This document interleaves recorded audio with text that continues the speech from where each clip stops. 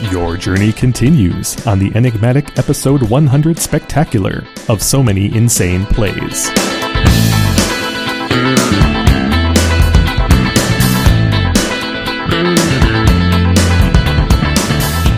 All right, let's move on to another noteworthy card, Black Vice. Black Vice is a continuous artifact, costs 1 mana. If opponent has more than 4 cards in hand during upkeep, Black Vice does 1 damage to opponent for each card in excess of 4. This is obviously paired later on with the Rack, which is the mirror image effect in Antiquities for less than 3 cards. Card. Yeah, or fewer than 3. Yeah, you're right. And the Richard Thomas art is the beginning of a bit of a trope with respect to the stuffy doll. The character in this Black Vice getting squished is retroactively referred to as the stuffy doll in the Time Spiral block, which is great. It is great. Yeah. And this card is noteworthy for a couple of other reasons. One is we've already referenced it in a couple of ways. You drew a parallel to this between this and Ankh of Mishra when you talked about efficient artifact threats that deal damage over the course of a game, right? This card has elicited a groan from many a player over the years when it's played in 1 or more copies on the first turn, right? Yeah. And in addition to just being generally hard to avoid, impossible, I would say, to avoid in that kind of context, it's also been functional in a number of combo or combo adjacent decks over the years, right? Because you can put a bunch of copies in play and then make your opponent draw cards, thereby damaging them heavily with cards like Time Twister and Wheel and Ancestral. And its equivalent in the form of the Rack, which we don't need to review here, has had a similar effect in a number of reasons. We already alluded to the Rack Balance deck. So what does Black Vice evoke in you, Steve? Well, the first thing that I just want to mention before I answer that question is that when you think about the base set of Magic, I think a lot of people think simplistically that the main route to victory is just creature kill, right? That you just attack with creatures. But in fact, there are enormous amounts of direct damage in Alpha. I mean, not just burn and direct damage, but also indirect. There are several artifacts in different ways. Dingus Egg and Dingus Egg, Ankh of Mishra, Black Vise, among others. Yeah. And Black Vise, I think, is kind of, in my opinion, one of the first major win conditions. Well, a number of things. Number one is it's an anti-control card. So if you can't stand an opponent who's just sitting there like building up a huge hand, Black Vise has been your answer. Black Vise, to your point, you alluded to this, but it was a win condition in the early Nethervoid decks, so the very first Prison decks. Mm-hmm. But Kevin, it was also the win condition in the Prosperity deck. Oh yeah, right. Just that's all you had to do was just build up a whole bunch. And I played the alpha version of that in the Wizards tournament. I had 2 Black Vises as my win condition. And the goal was to Ancestral Recall my opponent 6 times and then drop both Vises, and then they die in their upkeep. But here's the main thing I wanted to point out, Kevin. Do you know which card is the first card to be restricted 3 times? Or unrestricted? Is it Black Vise? Yeah, it's Black Vise. So Black Vise was restricted I could pull up my article to figure out the specific time, but roughly speaking, it was restricted in early 90. It was restricted because of Type 2, and then they uncoupled the Type 2 and Type 1 lists, and they unrestricted it, and then they re-restricted it to deal with Prosperity, and then it was unrestricted finally around I forget 2000. So it was the first card to be unrestricted 3 times, I think. Wow. Yeah, that's cool. Yeah. And it was restricted. I can't remember whether it was restricted twice or 3 times. I could look up my history of the Vintage Ben and restricted list to give you the specific number. But it was one of those cards that you almost got whiplash from how many times it had changed position in Type 1. And part of the reason it was restricted for so long is because of the multiples effect, as you just pointed out, right? Yeah. And Ivory Tower was also restricted, and so they kind of worked it, cross purposes for a while. Is Black Vise still restricted in Legacy? Or did they finally take it off? Oh, banned, I mean? It's just totally legal in Legacy now. Okay. You can play it as a 4-of if you want. It was banned for a very long time in Legacy. But in contemporary old school, the main thing that it's used with is with the ATOG deck, right? For the same reason as Ankh of Mishra. You can deploy it early, get a lot of damage. In the late game, it just feeds the ATOG. So it's super synergistic. But there are other things you can do with it. In addition to, prosperity, there are other ways to build your opponent's hand real big, right? You can Hurkyl's Recall an opponent and get him with Black Vise or other things. So Black Vise is one of those cards that has like a lot of interesting tactical and strategic options. It's not just like, I'm going to play it on turn one. You can do things with it to win, like prosperity. Last point though, Kevin, there was a weird moment in the mid-2000s, and I can't peg the years. I want to say 2004, where for like a couple of months they changed the upkeep and draw step rules. Mm-hmm. So that Black Vise and Rack, I can't remember which way they moved, but one of them got slightly better and one of them got slightly worse. So that the draw step happened I can't remember.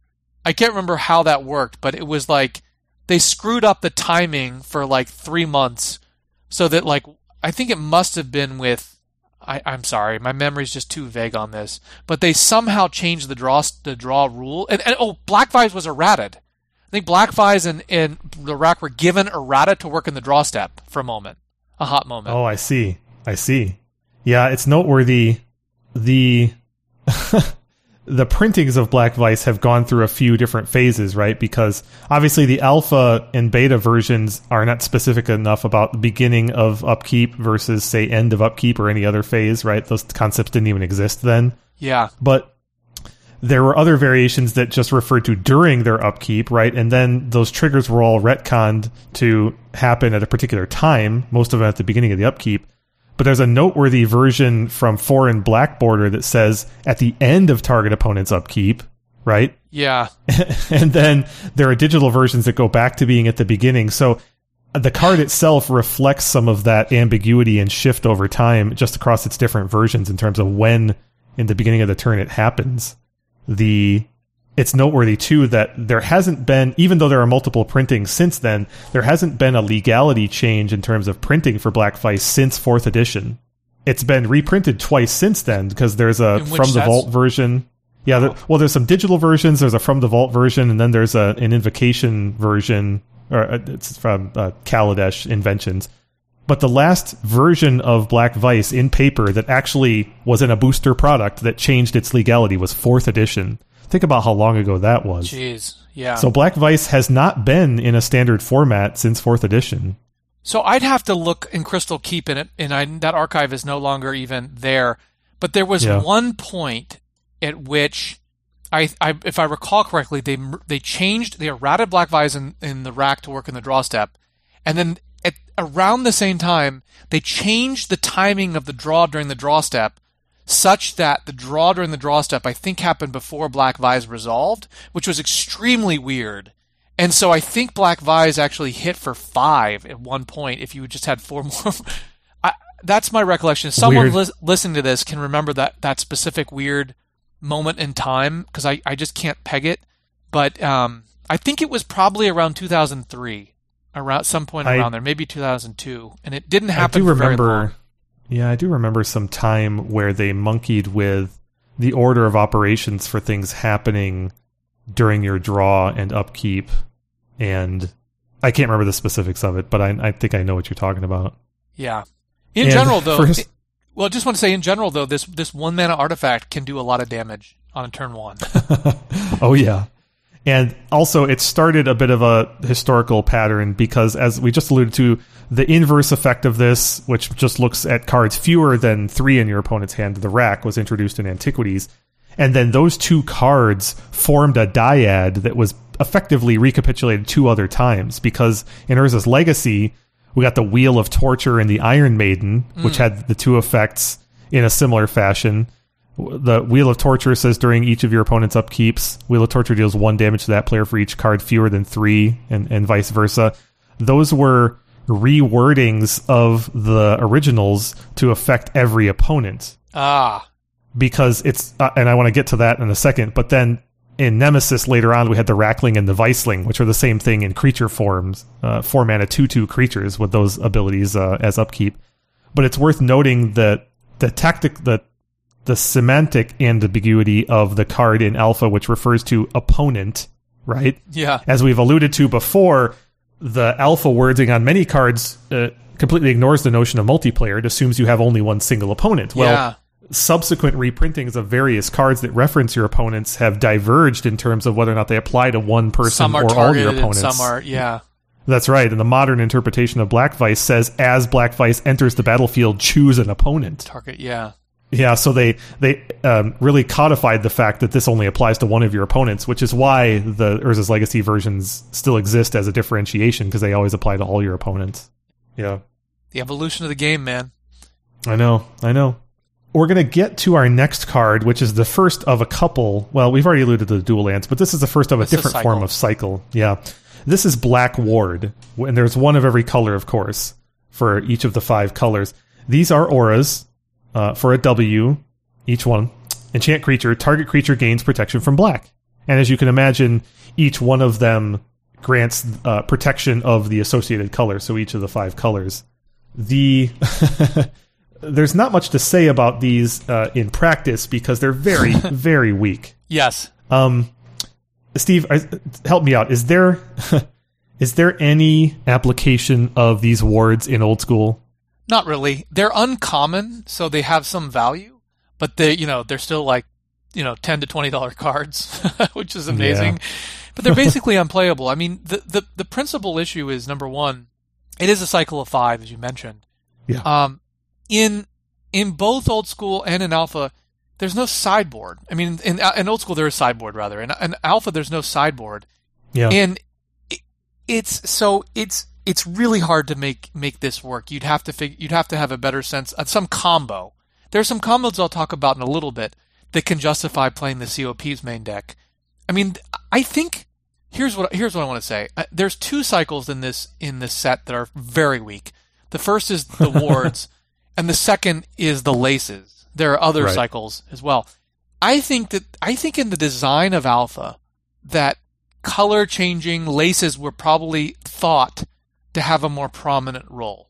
And so the wards would probably have higher value as a result, right? Because the laces are rares in each color, which we're going to talk about eventually. And maybe I can just address some of that now. But, the laces change the color of any permanent to any color you want. To the color of the lace, of the color of the lace, the respective color. And so I think cards like Sleight of Hand, Magical Hack, and the laces, and perhaps we're supposed to have a larger role, and that explains, I think, why this is such a big cycle in white. I also think that they're limited by the fact that they're in white, right? I mean, they're just not as good as the COPs, which are diffuse in being able to respond to any number of targets. Right. So I think they're, just like you pointed out earlier on, we were talking about Aspect of Wolf, that there are a lot of darn creature enchantments in Alpha. Yeah. Yeah. So this card's terrible, but I don't know. This is probably not one of the worst ones, but it's certainly not the best. There certainly is a hierarchy in them, just a mirror image of the quality of the creatures and removal in the formats, right? Yes. Like the green and blue wards are pretty low on the list, naturally, because green and blue have the worst removal in the format. And I'd like to get your read on how these wards relate to the definitions of protection in Alpha, because it's worth noting that if you read an Alpha white ward, which we're not on right now, but we'll say it ahead of time, if you read it and interpret it by today's standards, the card doesn't actually function at all. Right. Right. As such, the cards have received errata. The whole cycle have received errata, and it's interesting that the whole cycle has received errata, which is funny. It's cyclical, I think, but we'll talk about that in a sec. What's your read on the point at which these cards either received errata or the rules changed such that they even worked, especially with respect to White Ward? Well, let me just start off by saying it's not something that's very relevant because these cards aren't played. So it's not a particularly important question. I know. But my sense is that in Alpha League, the goal generally is to play the cards as written. So I think it would be totally nonsensical to have White Ward destroy itself because of the ability it grants. Mm-hmm. So therefore, I think you have to create a loophole exception that makes it function, kind of an implicit proviso, right? That it doesn't destroy itself. Let me try to, and this is just for fun here, but let me try to get to the answer in a roundabout way. Do you think if you had control magicked your opponent's creature Yes. In alpha, and then your opponent played blue ward on that creature, that the control magic would fall off? God. And I recognize you might not have a good answer here. I'm just wondering what your interpretation that's a great is. question. What I'm trying to get at is, what I'm trying to get at is, was the proviso that protection prevented enchanting or being enchanted part of the alpha concept of protection? So the first thing I would do, and this is a little bit of a fool's errand, right? But the first thing I would do is I would look in the alpha rulebook, and the alpha rulebook does talk about protection a little bit. It says, here's what it says. A creature with protection from one or more colors cannot be affected by any magic of those colors.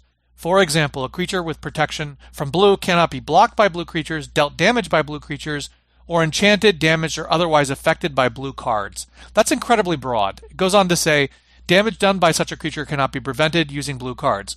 Note that the creature does not have this ability until it is successfully summoned. So obviously it doesn't apply in your hand or whatever. If, for example, you are summoning a creature with protection from blue magic, your rival can still cast blue interrupts that affect the summoning spell. So that's all it says. And the alpha rulebook doesn't really have a big FAQ because it had the Wurzil's Tale instead. So it's possible that the beta rulebook clarifies this somewhat. Well, hold on. The word enchanted was in there. Yes. Very clearly. Yes, but the question, so I assume that if I had, let's say, a Juggernaut that had blue ward on it, and you would not be able to target it with control magic. But your question is different. Your question is, what if you have my Juggernaut with control magic and then I cast blue ward on it? I don't know. I honestly don't know. Well, I recognize that it's not definitive because alpha has lots of issues, but in my opinion, the word enchanted is in there, and that's pretty unambiguous in my opinion. That but protection it says prohibits enchanting. But here's what it says, just to summarize. It says, a creature with protection from one or more colors cannot be affected by magic of those colors. So that's the first sentence. That statement is horribly overbroad, obviously. Right. And then the second is, for example, a creature with protection from blue cannot be, and then it has a list, and in the list is, or enchanted. So the question is, what is meant by the verb enchanted? Does it mean to cast an enchantment? Yeah. Or does I see your point. Yeah. Or does it mean to kind of perpetuate the existence of an enchantment? Yeah. So I'm totally there with you. And so we can't really have a definitive conclusion. However, I would posit that the card White Ward as it exists in alpha is evidence against enchantment causing it to fall off, the protection causing an enchantment to fall off, because any other interpretation makes the card White Ward not function. If Richard Garfield intended you to have White Ward on a creature, then by definition, the protection that it grants can't apply to just ongoing enchantments. So let me convolute this a little bit. Suppose that you have a blue ward. You have a blue ward, and you cast a blue ward on your creature. You're casting a blue ward on your creature, and it interrupts speed. You play a I guess we could make it... A sleight of hand? Exactly. A sleight of hand so that the blue ward is now blue, right? The same question comes up, but in a slightly different context, right?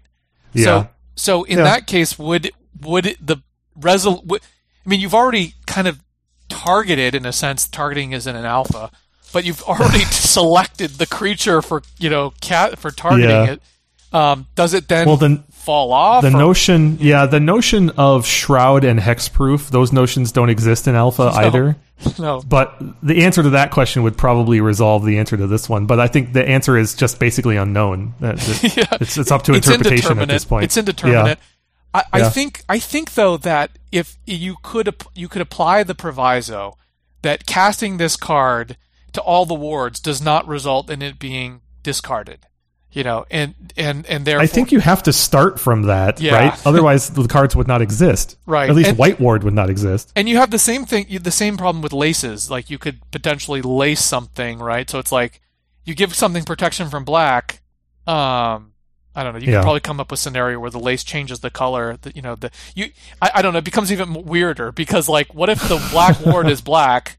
Like, then the creature protection from the ward itself. I don't know. It's weird. It becomes like the white ward, but the timing becomes relevant in that point rather than the identity of the card. So to just put a pin in this, end of this conversation. The modern text on white ward, I'm using this one even though we're talking about black ward. The modern text is, it's an enchantment aura, enchant creature. Enchanted creature has protection from white. This effect doesn't remove white ward. There you go. So that's what they had to do. I'm not sure. I'd have to go back and look. These cards have not been reprinted very much, fortunately. Yeah, I know. The last printing of the wards was in, looks like 4th edition, and quick perusal of the printing says that only the 4th edition text has that text on it. So it didn't exist in ABU through Revised, of course, as well as a couple of foreign language printings since then, but 4th edition gained that text. So somewhere between Revised and 4th, they realized the error of the rules. Ironically, all of the wards now have that language. Even the green ward says this effect doesn't remove green ward, which I think is an allusion to what you're talking about. Scenario because, I came up with. Yeah, if you only put it on the white ward, then it would cause the same confusion if you were to change the color of green ward to green. So they just went ahead and applied it to each of the wards. I should mention that there is an artifact ward in Antiquities as well that could raise. Yeah, yeah. So it's hilarious. I do want to draw one other point, and that's just about the art. See, this cycle of wards were all illustrated by Dan Frazier, and 4 out of the 5 of them have the characteristics that we're used to from multiple Dan Frazier arts, which is a subject, which is pretty clearly delineated in a totally abstract background. Oh, like Black Ward is cool because it looks like it might be a cave painting. It looks like it's etched in stone. It's amazing. Yeah, all the wards. I mean. The laces are I think have inferior art to the wards. The ward arts are amazing. They're really cool. They're just great as pieces of art. Terrible as magic cards. Probably the worst in the set, possibly. Yeah. It's interesting to note that the white one is the only one that actually puts the ward in any kind of real context. Like it's floating over a plains. Yeah. Obviously. So that's interesting, but the green one is especially bizarre. Geometric shape with leaves. The white one is just these streaks in the sky, though. So it's like a sign in the sky, it's incredible. It's so interesting. The red and the black one are just really superlative, though, in terms of art. I'm a big favor of the blue one just because the background is so evocative of his Moxen. Yeah, It's got this stylized painterly background. Yeah, that kind of weird swirl, that thing where you just dip the art into the that chemical that's right. brew. The blue one is a little bit, I think, too abstract for me. It almost, but we don't need to critique that. They're all very interesting artistically. That's right. They have a lot in common, and they're each a little unique. All right, so Steve. It's funny. We've talked about the rules quirks of Alpha on several examples now, right? But this next one is in a level unto itself. You remember, and you can give a better history lesson on this one about the word mystifiers, right? Yes. I want to put a pin in the word mystifiers and let you get back to it in a second. But we're here to talk about Blaze of Glory. It's an instant. It costs W. The alpha text is target defending creature can and must block all attacking creatures it can legally block. For example, a normal non-flying target defender can and must block all normal non-flying attackers at once, but it cannot block any flying attackers. Controller of target defender may distribute damage among attackers as desired. Play before defense is chosen. This card is so bizarre. Blaze of Glory. I want to read the Oracle text at some point. I want to talk about this hilarious art. Yes. But where to even begin, Steve? There's a whole subcategory of cards that were removed from Unlimited because they were just too confusing and too weird rules-wise, and players did not get them, and this is on that list. Yes. Can you talk about that notion and when it came about and how they were categorized? So every time a new set came out and cards were added or removed, but starting at the very beginning, Wizards offered an explanation. an actual like list and explanation. And when Revised came out, there was an article that was put in the Duelist. It might have been probably the second issue of the Duelist is my guess, maybe the first, that in which Richard Garfield had written a column explaining each card's reason for being removed. There were, broadly speaking, two major categories. The first was what he called spoilers, and the second was what he called mystifiers, which you alluded to. And spoilers were things like Black Lotus, Ancestral Recall. Cards are just like too powerful for game balance. But the second was mystifiers, which are cards that just generated enormous amounts of confusion, were hard to understand in the rules. Illusionary Mask is probably the greatest, like clearest example of that. But other cards like Word of Command, Blaze of Glory also stand out. Yeah. And this clearly creates a lot of questions. You know, God, don't even get me started on banding with it. I mean, the obvious question. So this card was never a card, even back in the day, that saw a lot of play. Just as a very marginalized card. But it does. The obvious thing is that there are a lot of interesting interactions that are built into Alpha. So, for example, Thicket Basilisk and Lure, Thicket Basilisk and Siren's Call, Thicket Basilisk and this, right? So how do all those things work together? I honestly don't know. I can't remember whether Thicket Basilisk. Let me take a look. So, yeah, both Cockatrice and Thicket Basilisk in Alpha say that basically anytime they block something, those creatures die. So Blaze of Glory is probably pretty good with Thicket Basilisk for that in Cockatrice for that reason, because it doesn't. Those cards don't actually have to. So if you have 4 attacking creatures and Thicket Basilisk is only 2/2, or 2/4, it doesn't have to deal damage to all of them. It's just blocking all of them, so they're all dead. Right. So it appears to me that this card was intended to. It can play both offense and defense. You can use it for an Alpha Strike, such that your 1/1, your Banalish hero, you play Blaze of Glory, and your opponent has to block your Banalish hero with all their creatures, and then everything else you're attacking with just gets through, barring multiple other effects.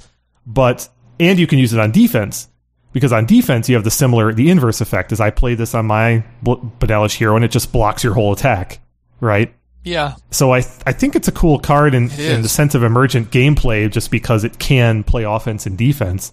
But the rules implications, as you said, vis-a-vis banding and those Thicket Basilisks and Trample just become a complete nightmare. Yeah, and they're a nightmare not because they're difficult to tease out, but because they're actually indeterminate, and they need a rules official to resolve, right? The rules themselves are insufficient or inadequate to the task. This card, it is interesting on offense and defense, but I've never seen it played. Either back in the day, I have no memory of it actually being cast, nor do I have any example of it being played in contemporary, old school, or Alpha League. Even it's a rare too. I just note it, but the art is awesome. So, Richard Thomas had, in my experience, had a couple of different genres of art throughout his whole opus. One of them was the kind of comic book strong line style that you see in Air Elemental and the Blasts and several other cards. And another is what this card is like, which is more, it's still kind of comic booky, but flat. It's flat. Yeah, it's 2-dimensional, and that's the thing. And the characters there's lack of depth to it, and there's also a lack of context in this case, but it still have kind of the hard lines. And this one is especially interesting in the flatness, because there's obviously a collection of creatures that are being held off by this one subject with the giant axe. And obviously the creatures are layered in the view such as to imply that there's just a high quantity of them. And it also speaks to the function of the card pretty directly, right? This one character is holding off a whole army on defense. And Blaze of Glory obviously speaks to the defensive capability. But the card was developed to allow for the offensive one too. It's interesting to me that this is the sort of card that I wouldn't be surprised if its current Oracle wording restricted it to being played on your creatures. Interesting. Right? To go back to like the Relic Bind example, right? Where the targeting of the thing changes over time. I'm kind of surprised that this one doesn't say target creature you control. But it just says target creature defending player controls, which means you can use it on offense and defense, even today. Yeah, that's great. I have never seen this card cast Neither have I. in my whole history of the game, which is unusual. I've seen there's a long list of cards in Alpha that I've seen cast, and this is just not on that list. Also, it's noteworthy that it's reserved, of course, and it doesn't really... This is so low value that even the unlimited ones are only $45. No, the Alpha one is not cheap. It's several hundred, at least. Yeah, but that's Alpha cards for you, right? And Alpha this one's rares. a rare, so yeah. All right, Steve, let's talk about Blessing. And it's enchantment aura for WW. Aura? That's right. Not in Alpha, it's not. In Alpha, it's enchant creature, of course. And in Alpha, it says, and we'll talk about this, it says W: target creature gains +1/+1 until end of turn. And now, obviously, if you're paying attention, you recognize that that's not how the card works anymore. The enchantment was obviously intended, in design at least, to affect only the creature that it was on.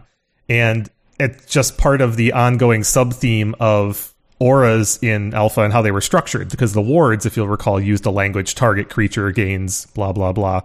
It's interesting though that the function of a otherwise continuous with no activated abilities enchantment like Black Ward, the meaning of the word target in the text box is contextually different in modern era than it would be for this ability that's activated and could literally be printed this way with this exact wording today. And it would function differently than intended. It's so interesting that one of the first things you focused on was targeting, because that's exactly what I wanted to talk about with this card. Yeah. We glossed... There's one other thing too, but we'll get to that. Yeah. We glossed over it, but the word target is replete in this set. In fact, a number of the cards that we've already reviewed, like Animate Artifact, says target artifact. Target artifact, right? Yep. The wards, as you mentioned, target creature. But there is if you just look within the four corners of this card, there is a syntactical ambiguity, right?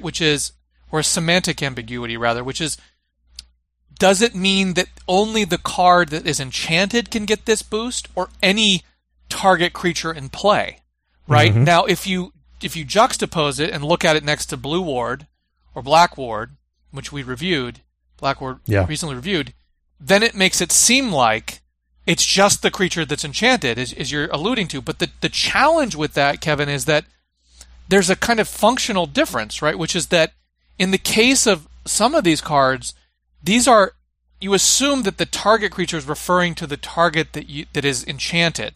Whereas, in Blessing, it's really not clear. So you have to the textual interpretation of the card depends upon contextual comparisons to other white enchantments in this case. Otherwise, it potentially... So I think if you are a kind of an Alpha League player and you just want cards to work as the text states, you have a decision to make, right? You can either make it work more interestingly to apply to any creature, or you can try and hew to the textual intent, which is a little bit of a contradiction, and then just the enchanted creature. I think, given that the spirit of Alpha League, jurisprudence or interpretation is to try and make things more interesting, I kind of like the interpretation where, you can target any creature in play. Mm-hmm. Mm-hmm. But that wasn't the point. The main point I wanted to make was about how targeting is really pervasive in Alpha, but used in very different ways, and then not used in other cases. And I was hoping you could speak to that. Well, yeah, that's my favorite part about this. You're absolutely right. Target is used a lot, and yet still inconsistently. Yes. Most of the auras in the set say target creature. Yes. Control the magic. Wards do. Control creature bond. The wards do. Holy and unholy strength do. There's just plenty of examples. Most of them say target. You want to know what one of the hilarious exceptions to that is relevant to Blessing? No. What is it? Oh, is it Aspect of Wolf? What's the cousin to Blessing in this set? Oh, another aura that has almost the same effect in a different color. Fire breathing. Fire breathing does not have the word target on it. In fact, it has no words on it at all. So the Alpha fire breathing, the text box is just R:+1+0. What does that even mean? What does that even mean? I know. So there are so many examples where target is used, both frequently on auras and on other spells like flight and many others. Target creature is now a flying creature. Yeah. So targeting is you're right. It's replete, but hilariously, blessing uses it and fire breathing doesn't. That is amazing. That's amazing. That Yeah. I mean, because and it's specifically where, as you point out, where targeting is most widely used, is with the enchant creatures like Earthbind, Fear. Mm-hmm. We already mentioned a couple of others, the wards, of course. Yeah. But it also appears, and I think where it most appears is when there are cards that interact with a single creature. So like Giant Growth, Flight. Lightning Bolt does. Guardian Angel. It even uses those cases. This is so weird because in the case of Healing Salve versus Guardian Angel, Guardian Angel says any one target, whereas Healing Salve says a single target. So even for just like Blessing and Fire Breathing, even for the attempted same effect, you're getting different language. Yeah. And it's worth noting too that I think, and I haven't done a comprehensive analysis on this, but I think that targeting didn't apply to players in Alpha's nomenclature. That makes sense. I'm checking for Mind Twist here. Hold on just a moment. No, Mind Twist just says opponent. And Ancestral and Brain Geyser don't use targeting, but Holy Armor so and players Invisibility weren't targeted. Yeah. Creatures could be, and lands could be, but Lightning Bolt then becomes a bit of an exception because it says any target, which includes players. So maybe under Alpha interpretation, it can't hit players. Which is interesting. We'll pay attention to that as we go through this to see if there's any example where target player is specifically called out. Well, Healing Salve and Lightning Bolt have similar templating in that regard, right? So if target in this vernacular refers specifically to creatures, which does make sense, then one possible interpretation is that Lightning Bolt and Healing Salve can't be used on a player, which is very interesting. That is contextually possible. However, I would compare that to Demonic Hordes, which says tap to destroy one land in Alpha. So that's not targeted. Which is consistent with this theory. Which is consistent with that. Yeah, what's the aura? What's an aura that enchants a land in Alpha? There's lots. Psychic Cursed Venom. Land. So Psychic Venom probably just says a land. Let me find it. Psychic Venom says whenever. No. What's his target land? Oh my god! Oh no! Okay, never mind. There goes that theory. Yeah, Alpha is just hilariously inconsistent in almost every regard. So what about Cursed? What about Cursed Land and Warped Artifact? Take a quick look at those. I'll look at Warped Artifact because I'm close to it. Okay, so Warp Artifact says target artifact's controller. Cursed Land says target land's controller. So you can obviously target lands with auras in Alpha, but Demonic Hordes doesn't target for some reason. It's amazing. And also, I want to look at Icy Manipulator because that has a very broad targeting spectrum. Icy Manipulator says you may tap any land, creature, or artifact and play on either side. So there's no targeting there. It doesn't say any single, it just says any. Yeah. It says any. And humorously, cards like Ice Storm say destroys any one land. So by the way, Psionic Blast and Prodigal Sorcerer and Rod of Ruin all use the language of targeting. And it's any target, yeah. So, yeah. Interesting. All three of them say any target. The only time that players are targeted so far that we've seen is in the context of any target. Right. Interesting. That's so... All right, well, let's keep an eye on that. Targeting. Yeah, okay. Well, the other thing... Go ahead. No, I just say it's a very important term, and it is weird how it's used in some cases to talk about sources instead of targets, and you have single versus any. So I think just being aware of those kind of syntactical differences, I think, is useful to think about. So, yeah.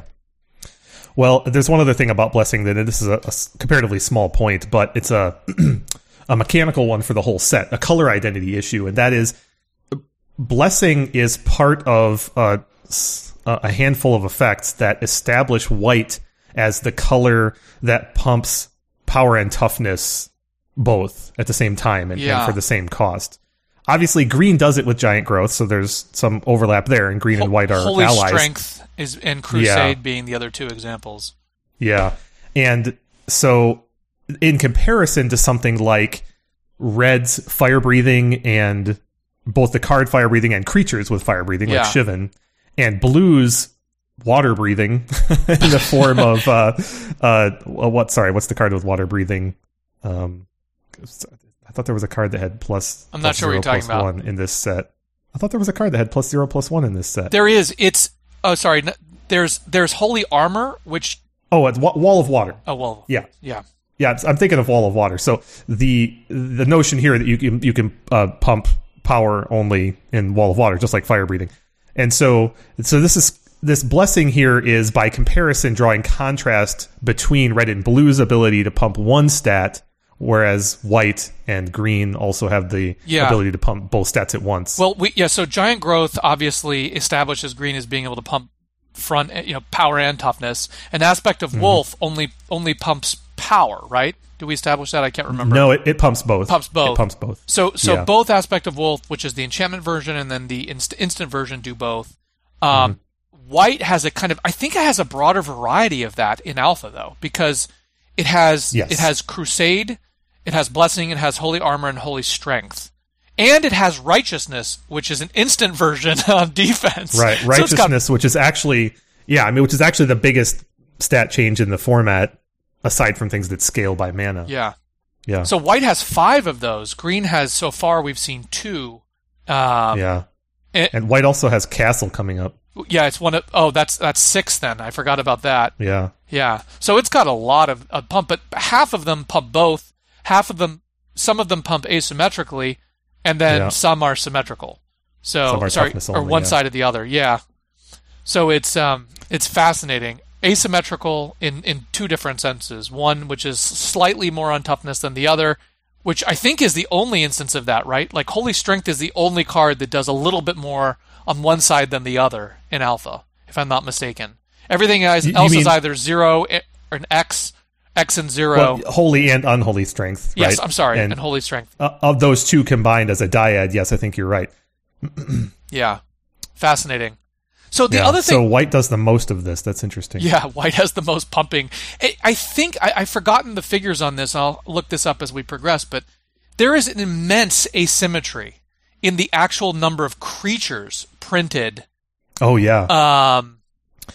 Yeah, we haven't actually gotten to a representative sampling of common creatures in this format yet, because the only common creature we've discussed so far is Benalish Hero. But when we get to some common creatures of other colors, we're going to be able to draw those comparisons a little more starkly. So the reason I want to mention this is because it is interesting to observe how deep white is into enchantments, which obviously establishes white as the enchantment color as well. Although there are lots of other... Blue has a lot of enchantments, feedback, creature bond, so on. But it is notable that there is a huge range in terms of the number of creatures that each of these colors have. Just in terms of numbers. It's like not symmetrical at all across the color pie.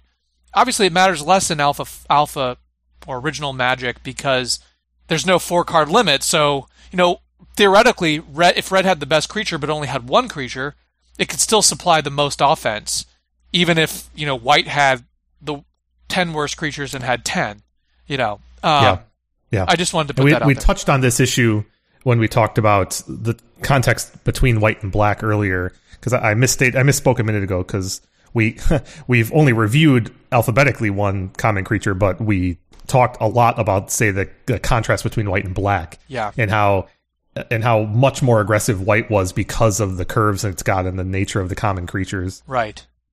Yeah. So what I want to do before we wrap up our commentary on Blessing is just how powerful is this card? So, it's a rare. Whereas Fire Breathing, if I recall correctly, is a common. It might be an uncommon, but I think it's a common. I think it's a common. Yeah. And obviously Fire Breathing is kind of in, there's a number of creatures that have that in Alpha, like Shivan Dragon, Dragon Whelp, Wall of Fire has its Fire Breathing built in. How do you rank this in a power level sense compared to Fire Breathing, Kevin? The context of pumping power and toughness, I think, in the context of just limited edition alpha, is very strong. Yeah. Because in the right combination of creatures, for example, this effect becomes just dominant. We talked about the impact of banding Yes, earlier, it's right? unbelievable with banding. And so, just putting this on a banding hero. creature, even a Banalish hero is incredibly immensely strong. Powerful.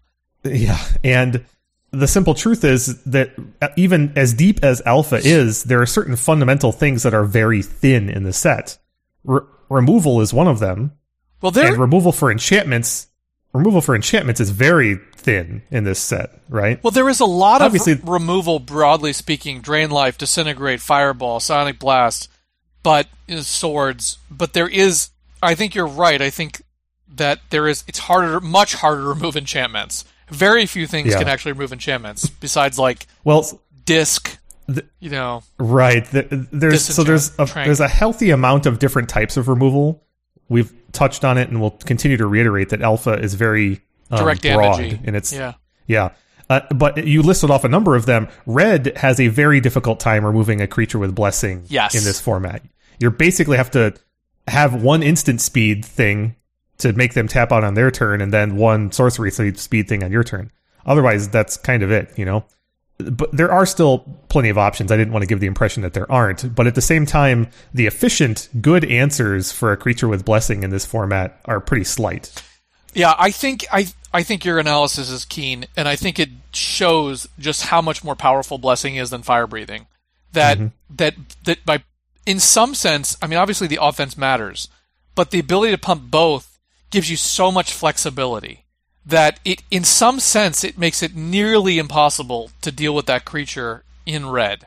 Because as long as the white player that has, whatever it is, a Banalish hero or a veteran bodyguard with Blessing on it, is just sitting there, that creature is basically invincible with their white mana untapped. With their white mana untapped, that is, right? Because this actually becomes extremely relevant. We haven't touched on this yet. This, I think, the first instance to bring this up. But the way fast effects in instance work under the Alpha rulebook is that they all resolve simultaneously, which means that if your opponent, let's say your opponent goes to play a Fireball on your creature, and you respond by pumping Blessing to protect it, and then your opponent responds with Lightning Bolt to kill it, right? In a stack version of that, it may resolve differently, right? It's not necessarily respond, but let's say they let all the Fireball and the Blessing resolve, whatever.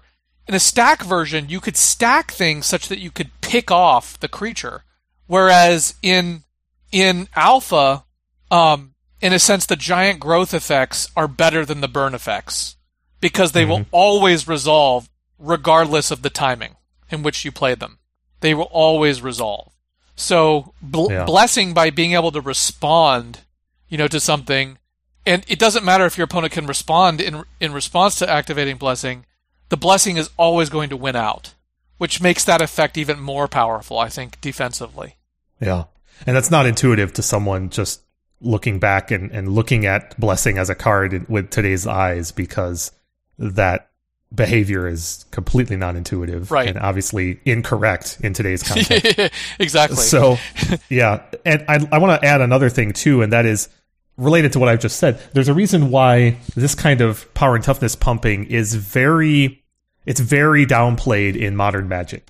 It's not like it doesn't exist. It's just that it's not a staple of modern set design by any stretch. It's the exception by far for any new design, even on common creatures. You don't see fire breathing that often.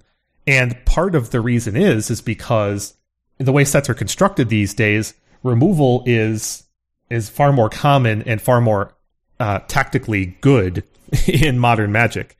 One example that might resonate with modern players who maybe haven't studied the set Alpha is with black. And we're going to reinforce this more later, but today, black is widely accepted and understood to be a removal color, the removal color for nearly unconditional creature removal. If you need something that says destroy target creature, your go-to color for that is black, right? Now, how many effects like terror, Alpha, etc. Yeah. How many effects in Alpha actually destroy target creature? Very few. In fact, I think 0 that just say destroy target creature. Right. That text, that literal text, destroy target creature, wasn't invented for years after this set. The only thing that comes close to it is terror. Yeah.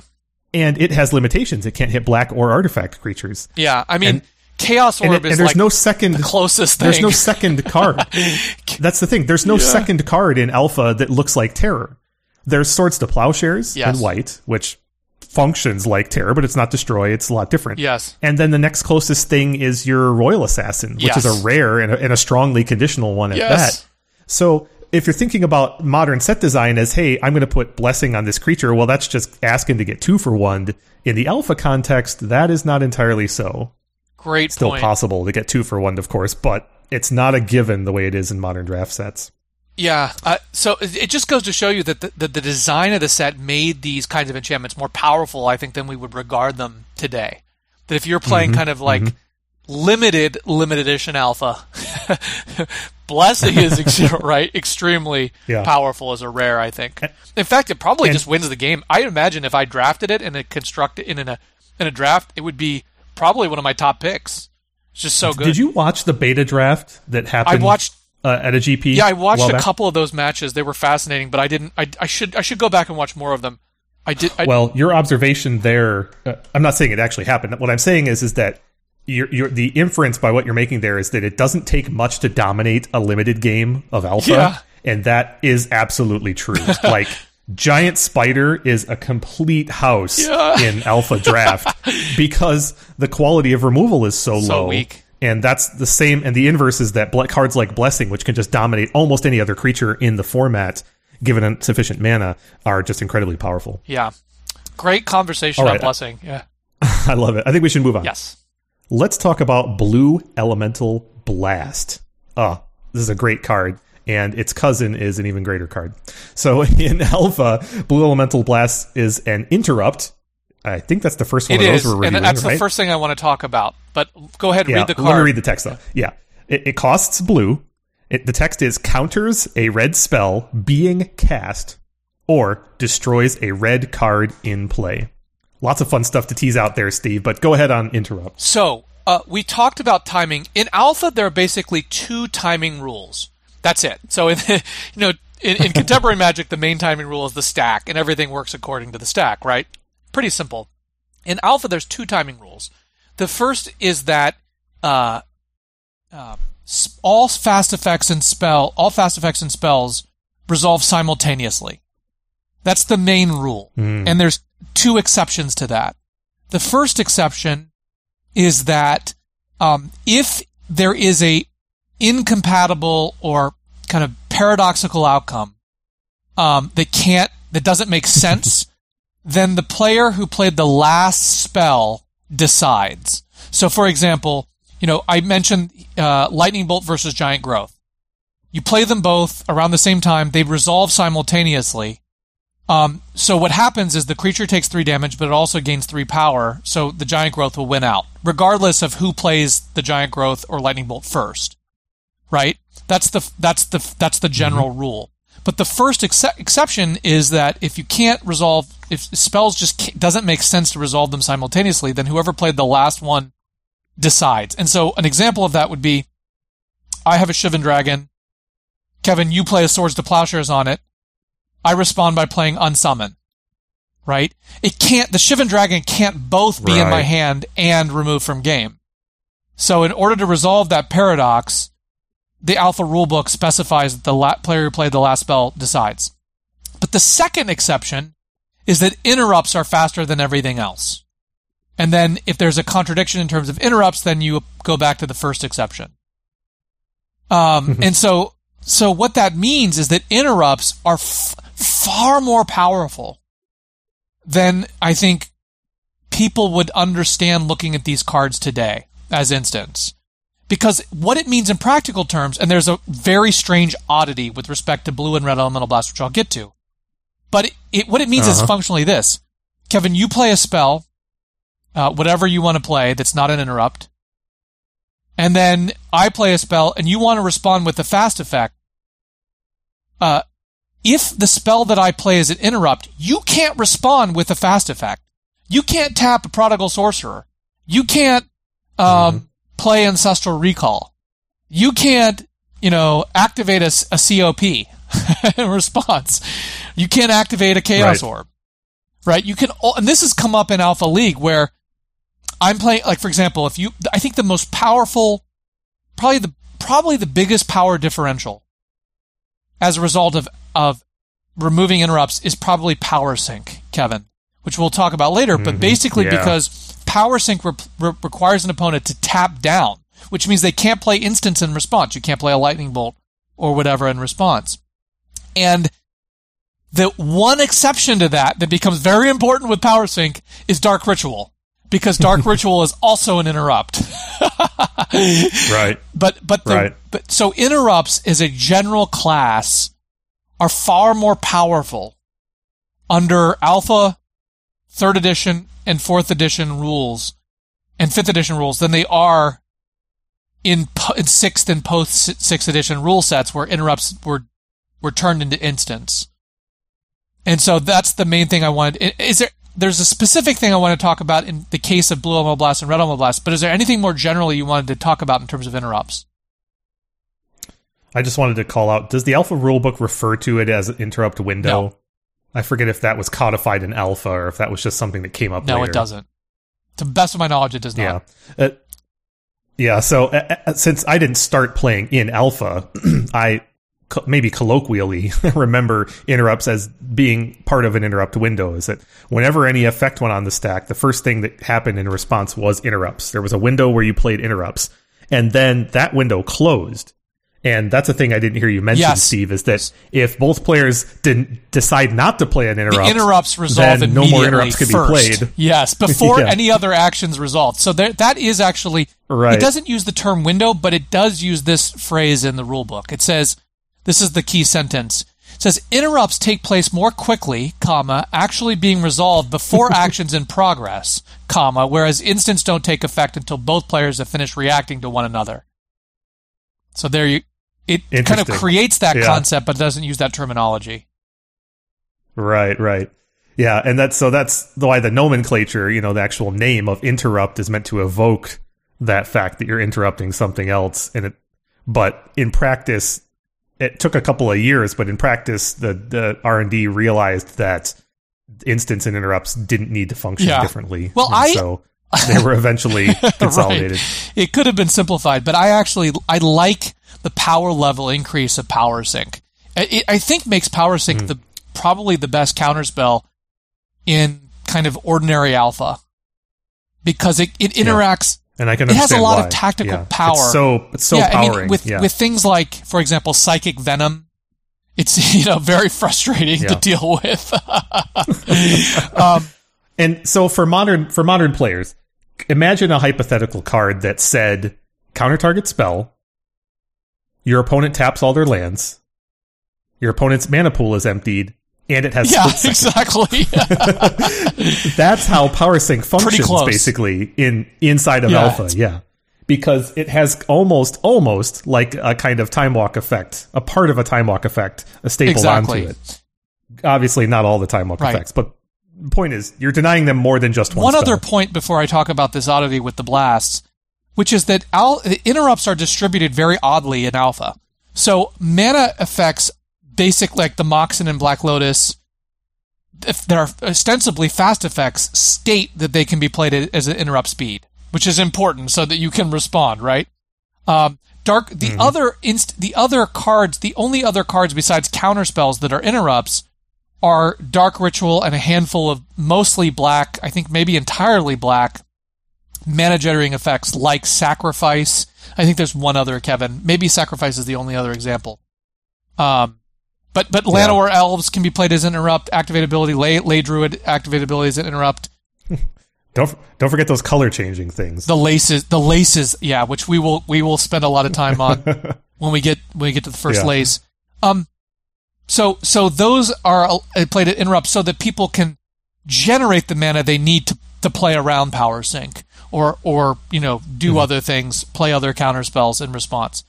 But here's probably one of the weirdest, I don't know what you want to call it, quiddities or idiosyncrasies of Alpha that created a lot of timing problems that was not resolved by the Alpha rulebook, which is that all the interrupts basically do something on what we now call the stack, right, Kevin? Which is that someone plays a spell and you respond with an interrupt, and they can respond with interrupt, and you can stack counter magic, right? The problem comes in that red elemental blast and blue elemental blast not only target spells being cast, the stack, they destroy a card in play, which means that a red elemental blast can destroy a prodigal sorcerer before your opponent can respond by activating the prodigal sorcerer. Yep. Alpha. And that's just another hugely powerful effect. Yeah. In general, and it scales up too, right? Like a blue elemental blast can destroy a Shivan dragon, and your opponent can't do anything about it except for a counter spell of their own. Yes. They can't respond by pumping the Shivan dragon. They can't respond. Right. You can't bounce it or regenerate it. Yes, you can't even regenerate it. Even if it has regeneration on it. Exactly. The card regeneration. Literally, you can't regenerate you cannot. it. Yep. It's great.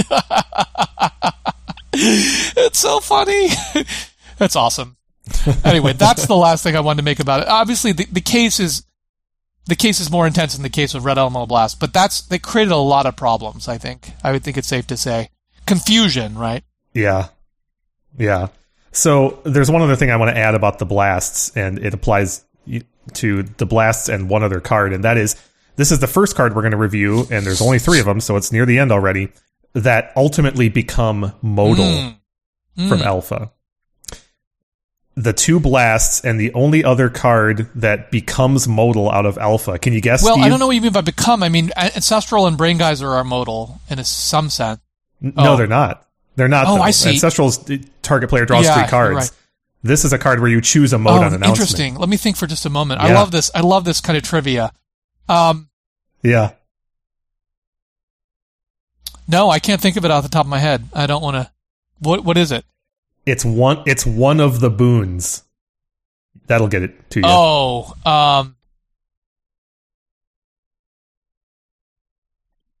it has to be Healing Salve then, right? There's only. Yeah, That's right. Interesting. Healing Salve and the 2 blasts are the only cards in Alpha that are currently templated as modal spells. I think that was beyond the alpha templating team to figure out modality. It was well, and it's also pretty funny because the templating on the blasts and Healing Salve are significantly different. Oh, really? Yeah. Because Blue Elemental Blast just uses the word "or," counters a red spell being cast, or destroys a red card in play. Whereas Healing Salve says gain 3 life, comma, or prevent up to 3 damage being dealt to a single target. So there's already, you've alluded to the differences in commas before and how meaningful they might be. There's even a difference in how they're templated just between these modalities. You know what? That actually brings an interesting textual possibility around Healing Salve that I hadn't keyed into, which is that one possible, very reasonable interpretation of it is that it either gains you 3 life or prevents up to 3 damage to a creature. Right? And that it doesn't need to prevent 3 damage to you, assuming players can't be targeted, aren't targets, right? Because if you gain 3 life... Well, it does use that single target. Because gaining 3 life is functionally the same thing, so you would never... That second modality doesn't apply to players. So it's either you gain 3 life or you prevent 3 damage from being dealt to a single creature, in essence, to a target creature. Yeah. That's fascinating. That's fascinating. Like, yeah, I see your point there. Is that, and that has some meaning in some strange corner cases. I think so. Yeah. Like, for example, well, we can talk about those later when we get to things like Pestilence. Yeah. Fascinating. Well, the last thing I want to say about Blue Elemental Blast, though, because we use Blue Elemental Blast as our first interrupt to talk about interrupts and modality, is that it's obviously not as powerful as Red Elemental Blast, because Red Elemental Blast has a much larger scope for, in a sense, but it's still a very powerful card. I wanted to touch on that too. Its use over time. Yes. One of the key cards I wanted to point out that became very powerful is when Blood Moon was printed. And with the Dark, that it became especially powerful for blue decks. Because they didn't need to have the disenchant to deal with it. I think you're right. I think its power kind of grew over time in a very interesting way. In fact, I think I saw in a vintage challenge recently a Hydroblast in a sideboard, Kevin. I was just going to point out that the card, I have played Blue Elemental Blast in vintage. Okay, so that might not be saying much. I've been playing vintage for decades, but the point is that unlike Red Elemental Blast, which because of the omnipresence of blue is almost always a reasonable sideboard card, at least in vintage, right? You're almost always in an average tournament going to have targets for Rebs in your sideboard. That the same is not true for Blue Elemental Blast. But as red ebbs and flows in the format, there are some high points where Blue Elemental Blast is a reasonable sideboard card. And ironically, it scales up with how good Red Elemental Blast is as a sideboard card, right? The better. Because if you're playing like a Jeskai Anarchist or Arcanist mirror today, your opponent has multiple permanents that are red, and you know they're going to have 4 or more Red Elemental Blasts coming in, right? And so if you wanted to be super tactical about it, then you could have a spell that answers both Dreadhorde Arcanist and Dak, and then all their Rebs. And so, Kevin, when you say that, you know what image pops into my mind's eye is the Sean O'Brien Total Recall misstep, your misstep, your misstep, your misstep, your misstep. Yeah, you're not wrong. You're not wrong. I've also played and seen play plenty of Blue Elemental Blasts in my day because of the omnipresence of Goblin Welder. Oh God, yeah. There was a period that we've talked about recently in this show where Goblin Welder was everywhere in vintage, and in those kind of contexts, Blue Elemental Blast was a perfectly good card. Perfectly cromulent. Perfect. I was sidestepping saying that. Thank you for adding it in. All right. Anything else on Beb? No. Good card though. All right. Very good card. All right, so the next card up is Blue Ward. Steve, we're finally getting some efficiencies of scale with the set review. I don't think we need to say much more about it that we haven't said already. I think we already mentioned the art too, so nothing. Yeah, the art is interesting. I like it. All right, let's move on to Bog Wraith. All right, let's talk about the alpha text on Bog Wraith. So this is a creature, 3B, Summon Wraith, which is great and menacing. The only word in the text box is Swamp Walk. And it's a 3/3. This is the first land-walking creature, Steve, that we've encountered in our set review here. And Landwalk has some sparse but consistent representation in Alpha. Yeah. This card is another one I alluded to, the idiosyncrasies of Alpha draft earlier. This card is another complete house. If you play one of these against another black player in a limited environment in Alpha, because of the weaknesses of Terror... Yes. And other things and other systemic things, this card is completely dominant because of its swamp walking and its size. I mean, I feel like this card, this template, this basic concept, 4 mana, 3/3, swamp walk, whatever, has become like a basic staple of limited design. Like just... Oh, and you're right. And Alpha establishes that, right? I mean, Alpha, there's a reason we call them hill giants, right? Yeah. We call this model a hill giant because of Alpha. How many... Is this the most reprinted card from Alpha? Functional or otherwise? It feels like it's got to be... I mean, outside of the basic lands, of course. It feels like it's got to be darn near up there. I don't know if you can quickly... Do you mean Bog Wraith, or do you mean this model of a 4-mana 3/3? But more generally the model. How many times has Bog Wraith been... Let's look it up. Oh, Bog Wraith itself, not too many times. I mean, there are 20 printings of it, so it's been reprinted a lot. But a lot of that's in the first couple of core sets, because it was in 4th edition and then a 5th edition variant, and then it was in 6th edition. So, and it was in Starter also. It's had a number of reprints. The most recent one being M10. But your point about the fact that this is a model for creatures is true even today. The 4-mana 3/3 body is the staple, and the benefits that you get from paying that amount of mana have been increasing over the years due to power creep, right? So we would not play a 4-mana 3/3 Swamp Walker today. This would be underpowered. Even common creatures, in Sealed? Even in Sealed, the 4-mana 3/3 with nothing else but the Swamp Walk. than Swamp Walk is a little underpowered, yeah. To use the most recent example that I can think of, go to look at Core 2021.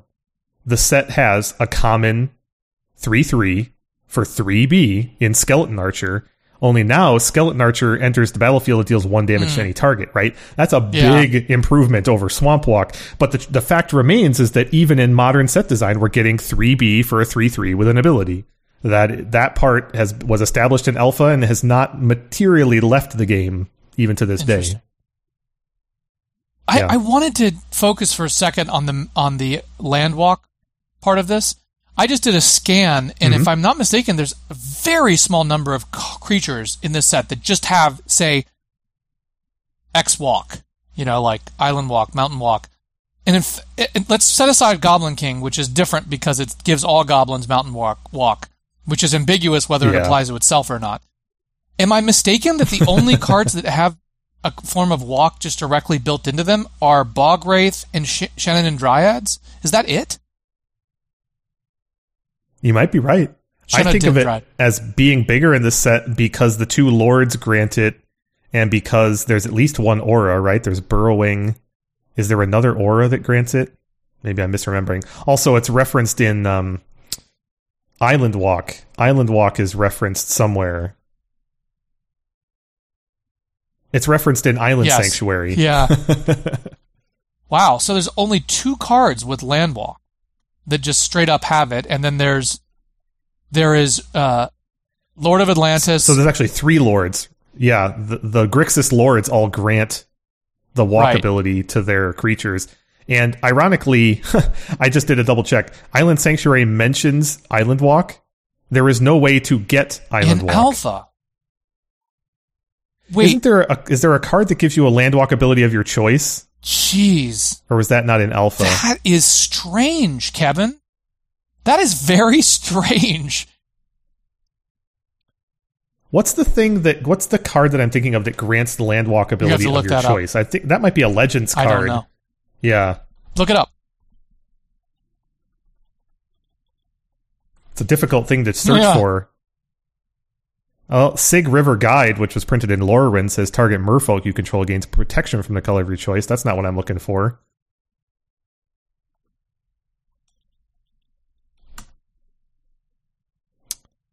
What is the card that I'm thinking of that gets the Landwalk ability of your choice? So, in Arabian Nights, we get Sandals of Abdallah. There you go. If you mentioned Arabian, I would have known that. Yeah. Yeah. Which grants Island Walk. In Legends, there's a creature, Devouring Deep, that has Island Walk. There's 2 spells that relate to Island Walk. Those are part water and undertow. And then there's Gausta Dirk, which also says creatures with Island Walk can be blocked as if they didn't have that ability, which is hilarious because there's so few ways to even get that ability. But yeah, I'm thinking the first card that does what I'm thinking of is the card Illusionary Presence from Ice Age. It says during your upkeep, Illusionary Presence gains a Landwalk ability of your choice until end of turn. Nice. And that's how it's printed. It's templated today that says at the beginning of your upkeep, choose a land type. Illusionary Presence gains Landwalk of the chosen type until end of turn. That's the kind of effect I was thinking of, but that effect appears to just not exist in Alpha. I was thinking that it did, but I guess I was projecting forward into other sets. That's really interesting. That's fascinating is what it is. Yeah, the dearth of Landwalk in this set. I mean, so it's in the Grixis Lords, Lord of Atlantis, Zombie Master, and Goblin King. But it's only explicitly granted just in this kind of simple way on 2 very, very different creatures. Yeah, how interesting. I have imprinted Landwalk as being more important in Alpha than it truly is. And odd that those 2, like, why? And by the way, those 2 creatures, obviously, I guess it makes sense. Bog Wraith, I guess, should be able to go through the swamp. And Shannon Dryad should be able to go through the forest, right? without being obstructed. Yeah, but by that logic, why don't all the elementals have Landwalk, right? Why doesn't a water elemental have Island Walk? Yeah, that's really interesting. So my instincts tell me that from a design and a balancing standpoint, they probably viewed Landwalk as being pretty powerful. Yeah. But at the same time, the 2 creatures that have it are commons. No, Bog Wraith is uncommon. Sorry, Bog Wraith is uncommon. I'm sorry, you're right. Bog Wraith's uncommon. So maybe Bog Wraith was bumped up a little bit because of it. And then Shannon Dryads is probably a common. It's so basic, right? Goblin, I have to say from playing Alpha League, Goblin King is one of the top 10 creatures in Alpha League. It's giving, first of all, it gives itself +1/+1 under Alpha rules.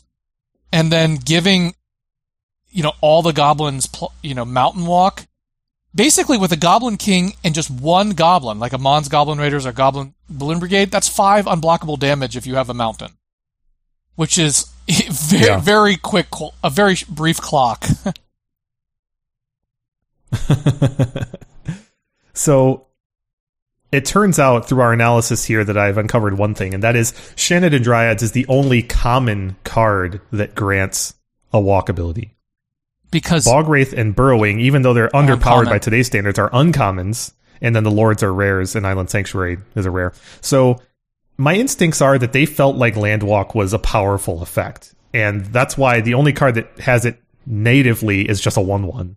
And it's probably part of the reason why Bogwraith is an uncommon in this set, where by today's standards, it would be worse than a common. Yeah. It's an unprintably bad common in Limited by today's standards. That's really interesting. I never really encoded how gently Landwalk was treated, basically, because I think of the Lords, and I think that Landwalk is all over the set when it's really not. The last thing I wanted to point out about Bogwraith, Kevin, is the art is very interesting. I think what's probably most interesting about the art is that the background, my eye is drawn towards the background almost before the foreground, which is very weird, unusual in Alpha. That That's right. That wall, I mean, it doesn't. This reminds me of like a New England winter rather than some sort of like, Louisiana bayou. But because it's got like a cedar or a pine tree in the background, so it doesn't really feel boggy to me. But the point I'm trying to make is that background art is very alluring in some way. And Jeff Menges did a lot of art in Alpha, and there's no denying that he has a distinctive style that lots of old school players like. But one of the things that is, I think, noteworthy for his pieces that you've just observed, which is especially in contrast to some of his peers, like Dan Frazier and Richard Thomas and Doug Schuler and others, is he has put almost all of his subjects in a context, strongly, right? Black Knight had a castle in the distance behind, and Bogwraith has this wall. Yeah. Why there's a wall in a bog, I don't really know. But the point is that there's context to almost all the Jeff Menges arts. But the least contextual one is probably Aspect of Wolf, but even then there's a mountain in the background. But the difference in both of those cases, Black Knight is actually in both Black Knight and Aspect of Wolf are perfect points of comparison, is the background is like faded. It's a little bit more blurry, a little less in focus. A little more distant. You're less right, in focus. The background's very focused. Extremely focused in Bogwraith. It's like... Yeah. I never really noticed that the trees are very well defined. Extremely here. rendered, yeah. Yeah, that's interesting. I love the art, though. I really like it. Oh. Yeah, Jeff Menges' art is obviously, especially in Alpha, has a lot of uniformity to it. Like, every one of his pieces has the same color palette, except for maybe Merfolk of the Pearl Trident, where there's a lot of blue there, but almost all his pieces across multiple colors, red, green, white, they all have this gray patina to them. It's very muted. But it also, this looks like it might have been art in Ice Age, not like a Bogwraith. So it's, anyway.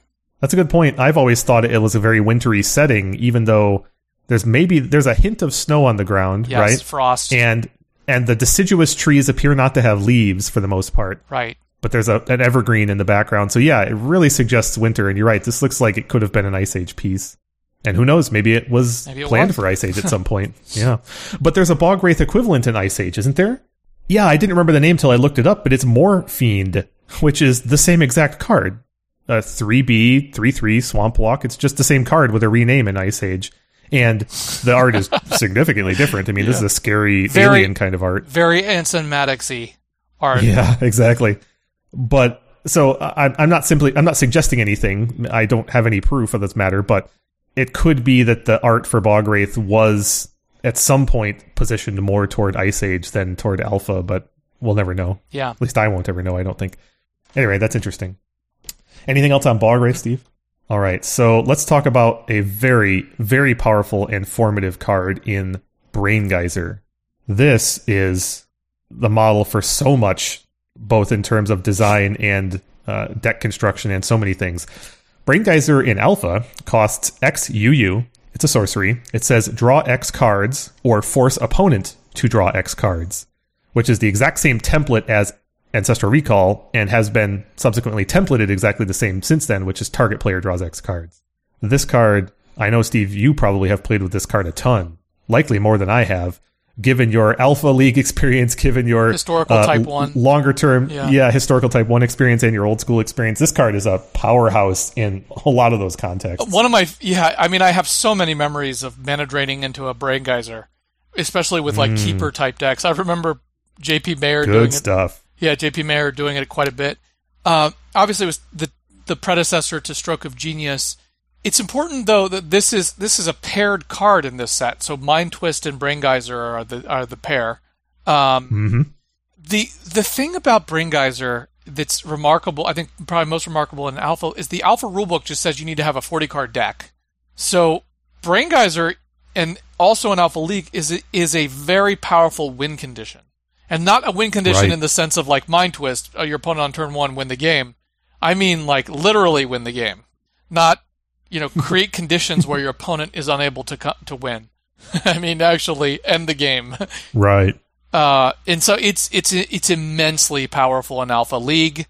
It's an immensely powerful card in Old School, even with just 1 mana drain.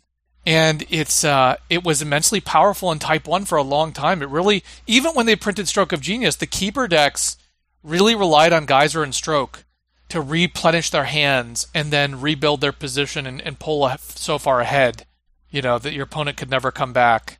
And it functions as a kind of fireball win condition once the game progresses to a certain point. Steve, it's interesting. This card, I have a lot of memories similar to yours as well. Not quite the same quantity, but similar in quality. And the ways I view this card are interesting because when I look at it, I'm just looking at an image of it on my screen right now, and it seems so powerful. When I look at this card, I think, yeah, that's what I want to do. I want to put that in my deck and resolve it. And it's hilarious because by today's standards, this effect is still good, but it's not the overpowering dominant thing, right? Getting this kind of rate on drawing cards, it's almost easy to do at this point, right? You mentioned Stroke of Genius. There's a couple other variants like Blue Sun Zenith. We got Pull from Tomorrow now, which is an instant version of this card, except you discard one, but the instant part is huge. There's been a lot of variants of this card, and they've all been, I would argue, about the same in terms of power level, right? They've pulled different levers in terms of the mana cost and made it an instant, and then added some variants on it. Like Finale of, what's the blue one? Finale of Eternity? I can't remember if that's the blue one. Anyway, the point is this effect has stayed pretty uniform throughout Magic's history, but it has required more oomph behind it to make it a really good card in modern Magic, like Standard. The prior version that was really close to this was the Sphinx's Revelation, which was a gold card that tacked a white onto this and you gained the life in addition to the cards, which is super powerful. And then more recently, we've got the blue-green variant, which is Hydroid Krasis, which you only draw half as many cards, but you get a giant creature to go with it. So I think it's interesting that this effect has lingered throughout Magic, and the power level has been toyed with, but it really hasn't deviated very much from this basic formula. The same approach. Interesting. Yeah. That's so interesting. There's so many cards in Alpha that's not true for, right? Ancestral Recall is the classic example. Had to be way depowered, and Time Walk had to be way depowered, and Time Twister too. This card, though, which was a powerhouse then, is still pretty close to the mark. Kevin, there was recently a tournament held this summer called the Nightmare 99, which I don't know if you saw it, but it's basically... Yeah, I saw the tail end of it. Yeah, but the basic setup was all the sets through, Urza block, I think. No restrictions and almost no bannings. And didn't Randy win that one? Yeah, Randy won it against what's his name? Brian Manolakos. And Brian Weissman had an unbelievable deck. But I think all of them were basically, they had the Geyser Stroke was part of the key win condition. Because you're using Academy to generate, God knows the amount of mana, and you can go infinite. You don't really need to, but right. You can go infinite with Power Monolith or Capsize, Fast Bond, Academy. That this card is just powerful, and it's both strategically and tactically useful. I think that's important to note. The other thing, Kevin, that is kind of interesting about this card, and I don't know why Mark Tadine gets associated with these like weird abstract concepts, but Brain Geyser kind of cements the notion of card drawing as an intellectual endeavor. It's kind of like an intellect, by connoting, at least if not denoting, but connoting the brain as being the source of card advantage in some sense. That's interesting. When you there's a much looser association in that with Ancestral Recall, right? Yeah. Because it's denoting the notion of memory equating to it, as opposed to just more simply thought. Well, right? Well, what's the other big draw spell in the set, Kevin? Besides those two? I guess the best example would be the wheels, Time Twister and Wheel of Fortune. I had in mind Jayemdae Tome, which also a book. Oh, being okay, intellectual. Yep. Well, and it's interesting because Ancestral and Brain Geyser and Jayemdae Tome kind of set up that concept of thought-related draw, but Jayemdae Tome is colorless, obviously, but the wheels don't evoke that at all to me. Time Twister is far more akin to Time Walk in evoking traveling through time and resetting things, right? And the Wheel of Fortune, I guess, is meant to evoke whim and quasi-randomness, which eventually was really brought into Red as a color identity. There's not many other consistent, repeatable draws in Alpha, and we're going to talk about ones like Contract from Below and Howling Mine. Those don't have the same connotation. I think that the symmetrical ones don't have that connotation, but the asymmetrical ones, at least Brain Geyser and Jayemdae Tome, suggest that drawing cards as an intellectual, for yourself, is an intellectual endeavor. Are there any other things that don't relate to drawing cards in Blue that equate to thought or memory, though, in Alpha? Or intelligence. Yeah. Or intelligence. Well, there's Magical Hack and Sleight of Mind, which both evoke manipulation of thought. They're not related to drawing, but that's very much evocative of the same thing. Yeah. And then, interestingly enough, Psionic Blast. Yeah. Right? Which has nothing to do with drawing, but just is the way that Blue manufactures damage, which is through psychic energy. And Psychic Venom, which also is a psychic.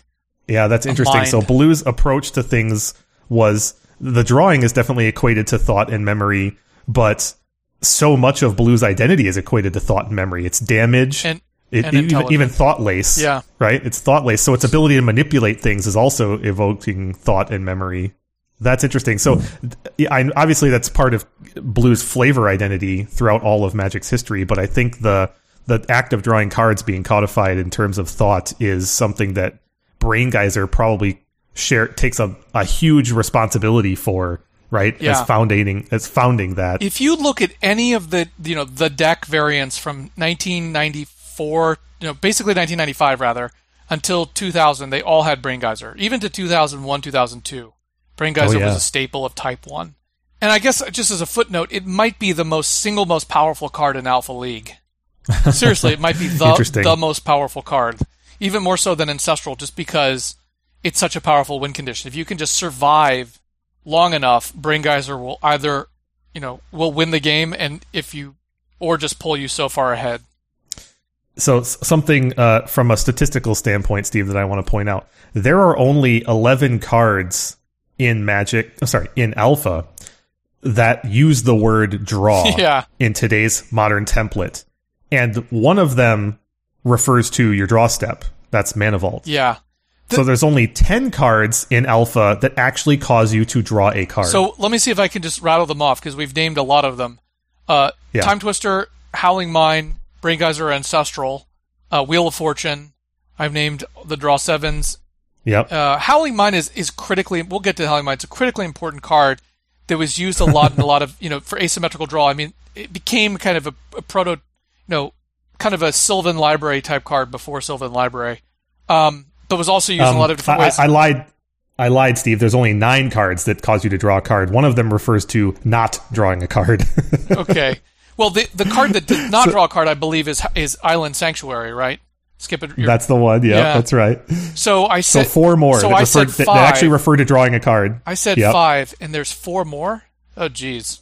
Actually, I think so. You said Ancestral Brain Geyser, Wheel, Twister, Tome. Howling Mine, and Tome. Oh, so that's 6 then. So you said 6. There's three more that refer to drawing a card. Well, what's the second best color in terms of drawing a card? Well, it's got to be Lich is one of them. There's one. Yeah. And there's another one in that color, which is another draw 7 of course, that you don't Contract think of. from Below. Yeah. There you go. Okay, so the last one, I'm not gonna grill you on it. The last one is Verduran Enchantress. Oh, of course. Yeah. Great. Yeah. So there's only 8 cards, correct myself, in Alpha that actually cause you to draw more cards. That is colossally low, yes. I would say, for a set this size. And obviously this set, you've observed it already in this show, but this set predates cantrips, which is a big contributing element to this equation. Someone posted on Twitter, they said if there's one thing you could change in all of Magic, format, rules, whatever, what would it be? And I mean, there are many things that I would potentially change, but I think putting slow trips in Alpha would have created a very interesting design change up front. So I think like the laces probably need to be slow trips. You know, potentially some of these terrible enchant creature effects need to be either cantrips outright or slow trips. But it would have dramatically changed the power level of those cards, that you could play them even in Alpha Constructed and not just be, screwed if someone plays swords or unsummoned. The wards, if the wards rewarded you with a card, they'd be so much better in Alpha Constructed. Definitely. Right? I mean, imagine that. They would be, I think Alpha Constructed would be a lot more interesting, frankly, because then you would have all these dynamics of card size, so Brain Geyser becomes relevant again. You would have, you need the ability to cantrip with a ward. First of all, you need to have a creature in play. So, but then you would be cycling through your cards more speedily. If they cantrip with Verduran Enchantress, the Enchantress deck would be just gangbusters. Just no kidding. draw, which is, I'm fine with that. I'm absolutely fine with that. Yeah, putting Red Ward on a Verduran Enchantress would be big game. Drawing 2 that cards. That would be so much fun. Drawing 2 cards at the time. Yeah. Yep. I mean, it wouldn't save it from a Chaos Orb. In fact, Chaos Orb would compound the problem. Well, artifact creatures would continue to be very prominent in the format, right? Because they sidestep the wards. And they already inherently are, as we'll get to, but... Naturally. Anyway, that's one thing we've gone pretty far afield on Brain Geyser here. Obviously, drawing cards is just so incredibly formative to Magic that this is one of the earliest ancestors in so many ways. But your point is that it's fundamental, but also very precious in limited edition. Yes, exactly. And it's one of the things that cemented blue as so dominant early on. Because not only does this draw cards, but it's the only thing, really, within reason, Lich notwithstanding, Jayemdae Tome notwithstanding, it's the only thing that directly scales in terms of how much you can draw. Right. Obviously, part of the reason why Jayemdae Tome was so dominant is that it scales over time.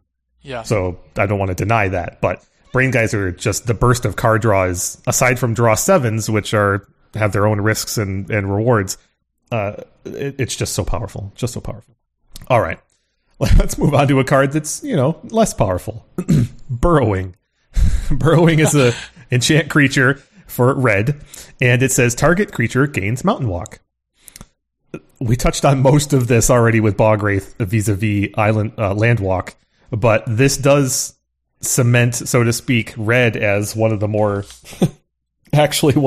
dominant Land Walk colors in hindsight, because you've got 2 that can grant you Mountain Walk. But I do want to touch on something that we didn't really examine too strongly, and that is, why do colors tend to only have Land Walk of their own color in Alpha? Yeah.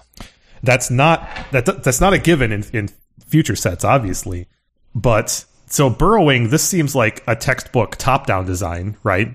Take a creature, make it go underground like a unicorn mole, which is what's pictured here, and you suddenly have a creature that can crawl through the mountains. Why it can't crawl through plains or forests is kind of a mystery to me, but hey, that's flavor for you. Steve, have you ever seen this card employed in anything? Never. This card is dying to be a cantrip. Yeah, you're right. It very much is. I wonder, I'm going to do a little bit of quick history lesson here. When did Mountain Walk really evolve? So if we look at the history of Mountain Walk, and I'm not going to drain this topic, but if you look at the history of Mountain Walk according to when it was released into Magic, right? I've got to look at the first printings of cards. Hold on. Obviously, Burrowing and Goblin King we've alluded to. Crevasse introduced this concept in Legends of creatures with Mountain Walk can be blocked as if they did not have this ability, which is hilarious. There's a couple cards in Legends that do that. Legends has another Mountain Walker in the form of Mountain Yeti, which is fun and flavorful. And Mountain Walk continues to exist throughout the Dark, Cave People, Goblins of the Flarg.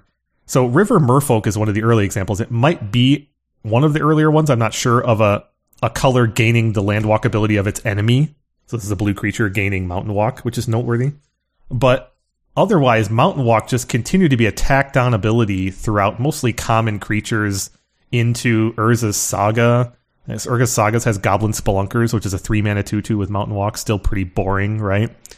Yeah, Mountain Walk is very interesting. It looks like it was very consistently employed in the early sets up through Masks block. There's even a common 1/1 Mountain Walker in Odyssey.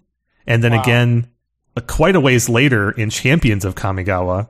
But there hasn't been a Mountain Walker printed since Mirrodin Besiege. Wow. They just stopped making mountain walking creatures after Mirrodin Besiege. And that was a green creature for some reason. Glissa's Courier, 1GG, 2/3 Mountain Walk. So it's bizarre. Mountain Walk was almost entirely limited to red creatures from Alpha all the way through Champions of Kamigawa. And then the last 4 creatures printed with Mountain Walk are white, white, red, and white. Or green. White, white, red, green. No, wait. The second to last one's not a creature. It's an aura, volcanic strength. The last 3 creatures with Mountain Walk are white, white, green. And then they stopped making them. That is really interesting. Mountain Walk has just never matured or been on any kind of a good card that I can see throughout its whole history. It has a long, sad history. It has a long, sad history. Goblin King, I think Mountain Walk peaked in Alpha with Goblin King. Definitely. All right, let's move on to another one of these mystifiers, a card called Camouflage. It's an instant for G. It says you may rearrange your attacking creatures and place them face down, revealing which is which only after defense is chosen. If this results in impossible blocks, such as non-flying creatures blocking flying creatures, illegal blockers cannot block this turn. This card is a rules nightmare, obviously, right? The current text is not much better. It says cast a spell only during their declare attacker's step. It says your declare attacker's step. This turn, instead of declaring blockers, each defending player chooses any number of creatures they control and divides them into a number of piles equal to the number of attacking creatures for whom that player is the defending player. Creatures those players control that can block additional creatures may likewise be put into additional piles. Assign each pile to a different one of those attacking creatures at random. Each creature in a pile that can block the creature that pile is assigned to does so. Good lord. They took the spirit of this thing and turned it into a randomization element. Yeah. It says you can rearrange your creatures face down, which is, I guess, intended to be, a shell game. And so they implemented it more literally as a randomization element. You just randomize the defending creatures, and then the blocks that can happen do, and the ones that can't don't. Let's actually imagine this, because it's so weird and abstract. So let me just come up with a scenario. So Kevin, 6 alpha creatures. So let's include War Mammoth, Iron Claw Orcs. What would be fun? We'll do a Mesa Pegasus, Juggernaut, Juggernaut, a Mesa Pegasus, and then name one other creature. Llanowar Elves. Okay, Llanowar Elves. So I have 3 of those. You have 3 of those. Give me the 3. So you are attacking me with a Mesa Pegasus and an Iron Claw Orcs and a Juggernaut. Okay, that sounds reasonable. Okay, now I cast Camouflage. So are we doing this according to Alpha or according to today's rules? Let's do it with Alpha first, and then we'll do it on the regular rules. Okay, so if you're in Alpha and you make that play, you turn your 3 attacking creatures face down. Okay. And then you rearrange them, like you shuffle them up, right? So I don't know which is which. Okay. And then you place them face down. So you've got a block now. Yeah. Just make it assign blockers with your War Mammoth. And then I assign blockers to your 3 morphs basically that are attacking me. I have. And then you just flip your creatures up, and we see if the blocks are even legal, right? So block them. Let's see. Let's just imagine. So I said I'm attacking you with Juggernaut, What were the other two? Mesa Pegasus and Ironclaw? Do we say Ironclaw? And Ironclaw Orcs, yeah. Okay. It's more interesting if I have the Ironclaw Orcs. Okay, you have the Ironclaw. Actually. So I have the Mesa Pegasus. Yeah, so you're a Juggernaut and Llanowar Elves. Okay. Those are your Coming three attackers. in, Kevin. Coming in. Yeah, so I line up against the first one. I line up an Ironclaw Orcs. Do it before I cast Camouflage. Oh, okay. Sorry, no, because Camouflage is during the attack. It has to be during attackers, okay. yeah. All right. So okay. I line up Ironclaw Orcs against creature A. Okay. And then, what other creatures did I have? You have War Mammoth? I forget what the other... I line up a War Mammoth against B, and then whatever the sixth creature was, which I forgot. Yeah. Okay, I'm just going to scroll and find a random creature. And then I line up Fire Elemental against C. Okay. So, Ironclaw Orcs A, War Mammoth B, Fire Elemental C. And mine are random, because I've shuffled them around. Yeah. Okay, so I flip... you got what blocking A? Ironclaw Orcs? So if I flip over A and it's Juggernaut, the Juggernaut will kill the Ironclaw Orc. What? Wait, no, hold on. Ironclaw Orc says, and I quote, cannot be used to block any creature of power more than 1. Oh my god. So that your Juggernaut becomes unblocked because I'm not allowed to block with that. Even though it's declared as a blocker, it becomes unblocked. Right. Oh my god. Right. Okay. And then the second card is, what do you have blocking it? War Mammoth. Okay, and I've got a Mesa Pegasus there. Same thing happens. Your Mesa Pegasus is now unblocked because a Mammoth can't block a Pegasus. This is so bad. Camouflage is so weird. Okay, and then my third creature is obviously Llanowar Elves, which gets crushed by your... by my... Elemental. I don't even remember. My Elemental, yeah. My Fire Elemental. Okay. Yeah, so... It's incredibly, incredibly weird. It obviously, when creatures have blocking limitations like Ironclaw Orc, it becomes even far worse, right?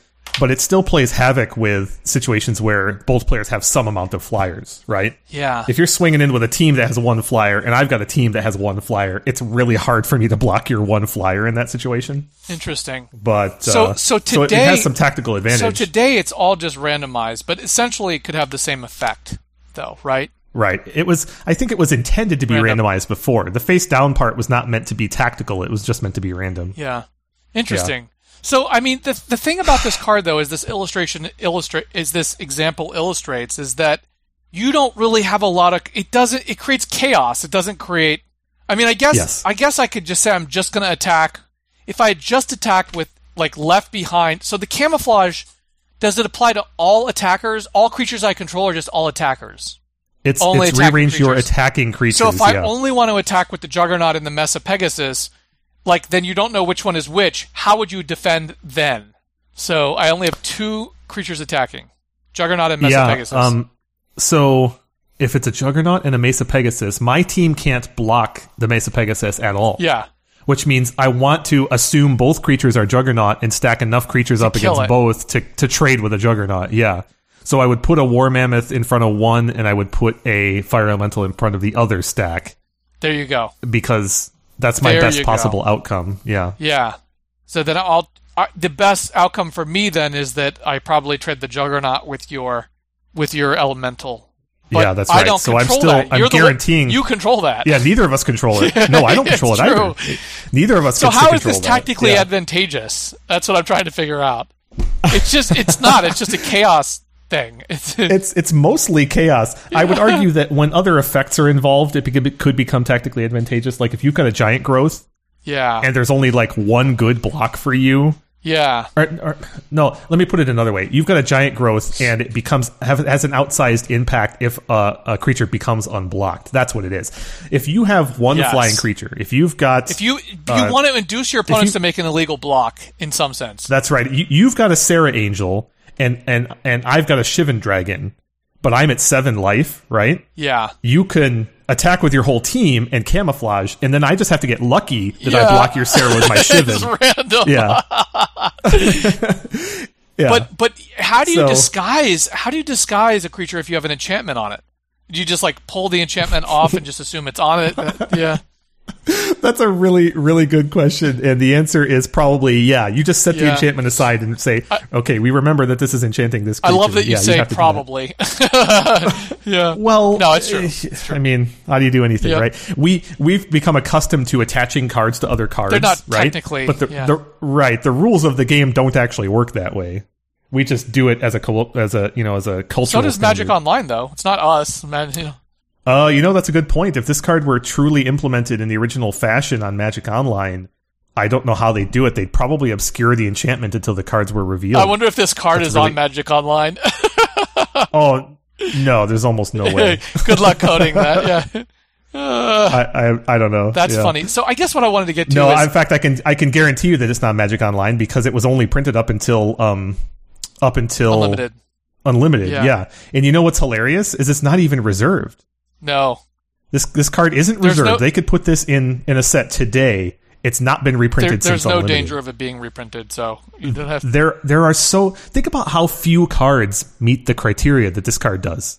Alpha, Beta, Unlimited, never reprinted since, but also not reserved. That list is very short. That's really interesting. I want to see what the population of cards is that fits that description. You're basically talking about cards that were discontinued between Unlimited and Revised. That's it. And the number and that are not rare. So the population for that is basically Berserk, which was reprinted, Camouflage. It was reprinted. Berserk was reprinted. Consecrate Land, Copper Artifact, Dwarven Demolition Team, False Orders is a common. Ice Storm, was that ever reprinted? I don't think so. I don't think so, no. Icy Manipulator was reprinted. Definitely, multiple times. Invisibility, was that reprinted? I don't think so. Jade Statue was reprinted in 9th. Yeah. And then there's just a few left. There's...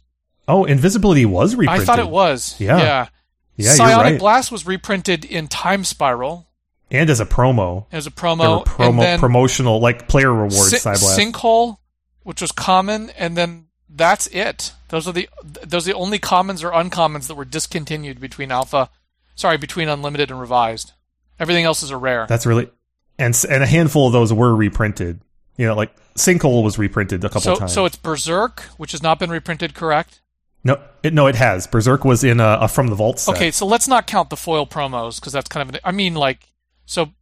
Well, actually, Berserk was also in other sets. It was in Conspiracy. Okay. It was in Master. So it's Camouflage, Consecrate Land, Copper Tablet, Dwarven Demolition Team, False Orders, Ice Storm, and that is it. Those cards, right? Yeah, that's a pretty exclusive club. The 5 or 6 that's cards. Interesting. Yeah, how weird. I never really considered that fact. I just assumed that all these mystifiers were also reserved. Are we sure that why not? That Copper Tablet's never been reprinted? That seems like a very basic card. It really is basic, isn't it? I was just looking, in fact, because I thought that seems odd to me. The only time it's been reprinted was in Masters Edition Online. Wow. Amazing. Yeah, so it was put into online vintage. But yeah, aside from that, the last paper printing of Copper Tablet was Unlimited. So Camouflage is for people who want to do chaos or are not interested in tactical advantages. Although it does have, because it's too hard to control to guarantee a tactical advantage, and you need a really interesting, diverse set of threats, right? Yeah, definitely. Interesting. Also noteworthy that this is an instant, and so you can respond to it by killing the creature you'd most hate to screw up on. It has to be an instant, but yes, yeah, right. Actually, you know what's funny? I just now realized we have no conception of. So it says in the alpha version, you may rearrange your attacking creatures, place them face down, revealing which is only after defense is chosen.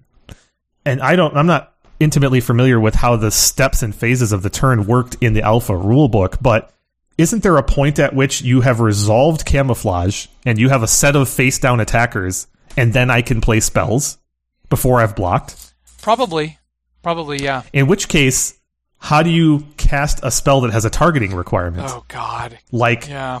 Well, in alpha, though, we've talked about modal spells, right? But in alpha, there was no such thing as target. Like, Blue Elemental Blast doesn't target a red card like it does today, right? Destroy target red permanent today, but in alpha, it didn't do that. Well, Similarly, Terror, which only destroys a black or a non-black, non-artifact creature, doesn't have that as a targeting requirement. That we're going to get to the alpha wording, but I can tell you there's no such thing as a targeting requirement like that as there is in modern day. It says destroy target creature without possibility of regeneration. Does not affect black creatures or artifact creatures. Yeah.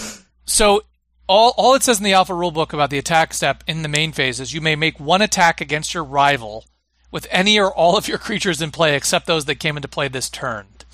I think there's another. Hold on. Your rival. Love it. Love it. The attack. Okay, there is a section on the attack.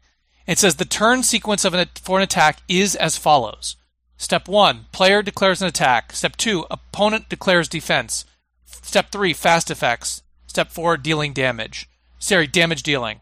And then it has a description of that. So fast effects is called out only at one point, which suggests After there's no defense. priority between attackers or blockers. Exactly. It does say, Do you play that way in Alpha League?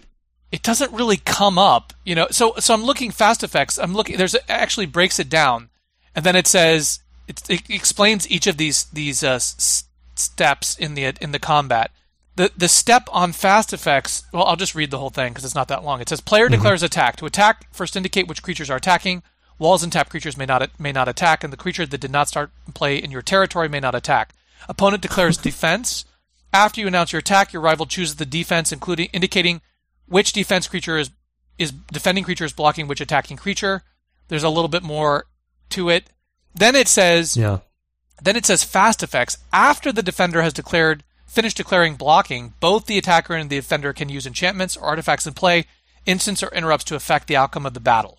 You may also use fast effects during the attack and defense declarations, even though this phase is set aside for that purpose. Oh my God. So it says, wow. God, that's that last sentence. I was so good with it until that last sentence. Jesus. I know. Oh. That's really hilarious. So here's the problem. Let me just, suppose a creature has a red ward on it, right? And you've camouflaged the creature with the red ward. And you declare attacks, and the opponent goes lightning bolt creature A. Right, I don't flip it up until defense. So, what do you do? It's completely undefined. Basically, the answer to that question. There's no answer in Alpha for what you do in that situation. Yeah, that's screwed up. Wow, it's just broken. The Alpha is just broken. Alpha's just broken. It's not the first time. It won't be the last. Well said. I think if I was designing league rules, I would say. What would you... You could errata camouflage pretty clearly to say, you flip it up if it's affected by a spell. That's basically what Mask does, right? So I would probably use the same thing as Mask. I would say that the controller of the face down card needs to check to see whether that effect is a valid target. That's the spell or effect. So if it had protection from blue and your opponent pings it with a Prodigal Sorcerer or Pirate Ship, I think the controller needs to check. It's still disguised, but they have to declare, with Illusionary Mask, whether it's a legal target or not. That's so messed up, because then what do you do if it's illegal? You back up? Yeah. Obviously there's no good answer, but... Well, then you have to... and that's why this card's not worded Well, it this way triggers today. a separate question, which is how does protection work in Alpha? I would probably go with the rule that it just fizzles. Oh, that's a fair point, yeah. In the Alpha interpretation, it's impossible to know. God. Wow. Yeah, well, there's a good reason why this card's never been reprinted. Yeah. Awesome. This was fun. It was fun talking about it, though. Wow. Camouflage. Awesome. I think we're going to have a related conversation when we get to false orders. Okay, so anything else on camouflage? All right. All right, so let's move on to Castle. We've already alluded to Castle in our coverage of pumping and white. So this is an enchantment. It's 3W. It says... Your untapped creatures gain +0/+2. Attacking creatures lose this bonus. This is another of several examples throughout history, Steve, where we have inexplicable power level errata on a card. Oh, really? That just can't be explained. Yeah, because the modern text of Castle says untapped creatures you control get +0/+2. It does not have the attacking creatures lose this bonus part. Nice. Yeah. So the power level errata, the Reason version is more powerful than the Alpha. It's usually the opposite. It's usually things are powered down, not powered up. That's right. And also interestingly, the effect of not attacking was actually codified and printed on the card all the way up to 5th edition. And then they've changed it.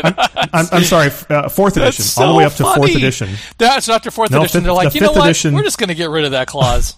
We want. So let me tell you, the printed 5th edition version of Castle says each untapped creature you control gains +2/+0 unless it is attacking. And the next printing of Castle, which is 6th edition, just says the modern text. God. Untapped creatures you control get +1/+0. So somewhere between 5th and 6th edition, they decided to just change this card. So strange. That is so strange. I mean, so there's only a few things I want to say about this card. Yeah. This card was one of the first cards I remember in Magic.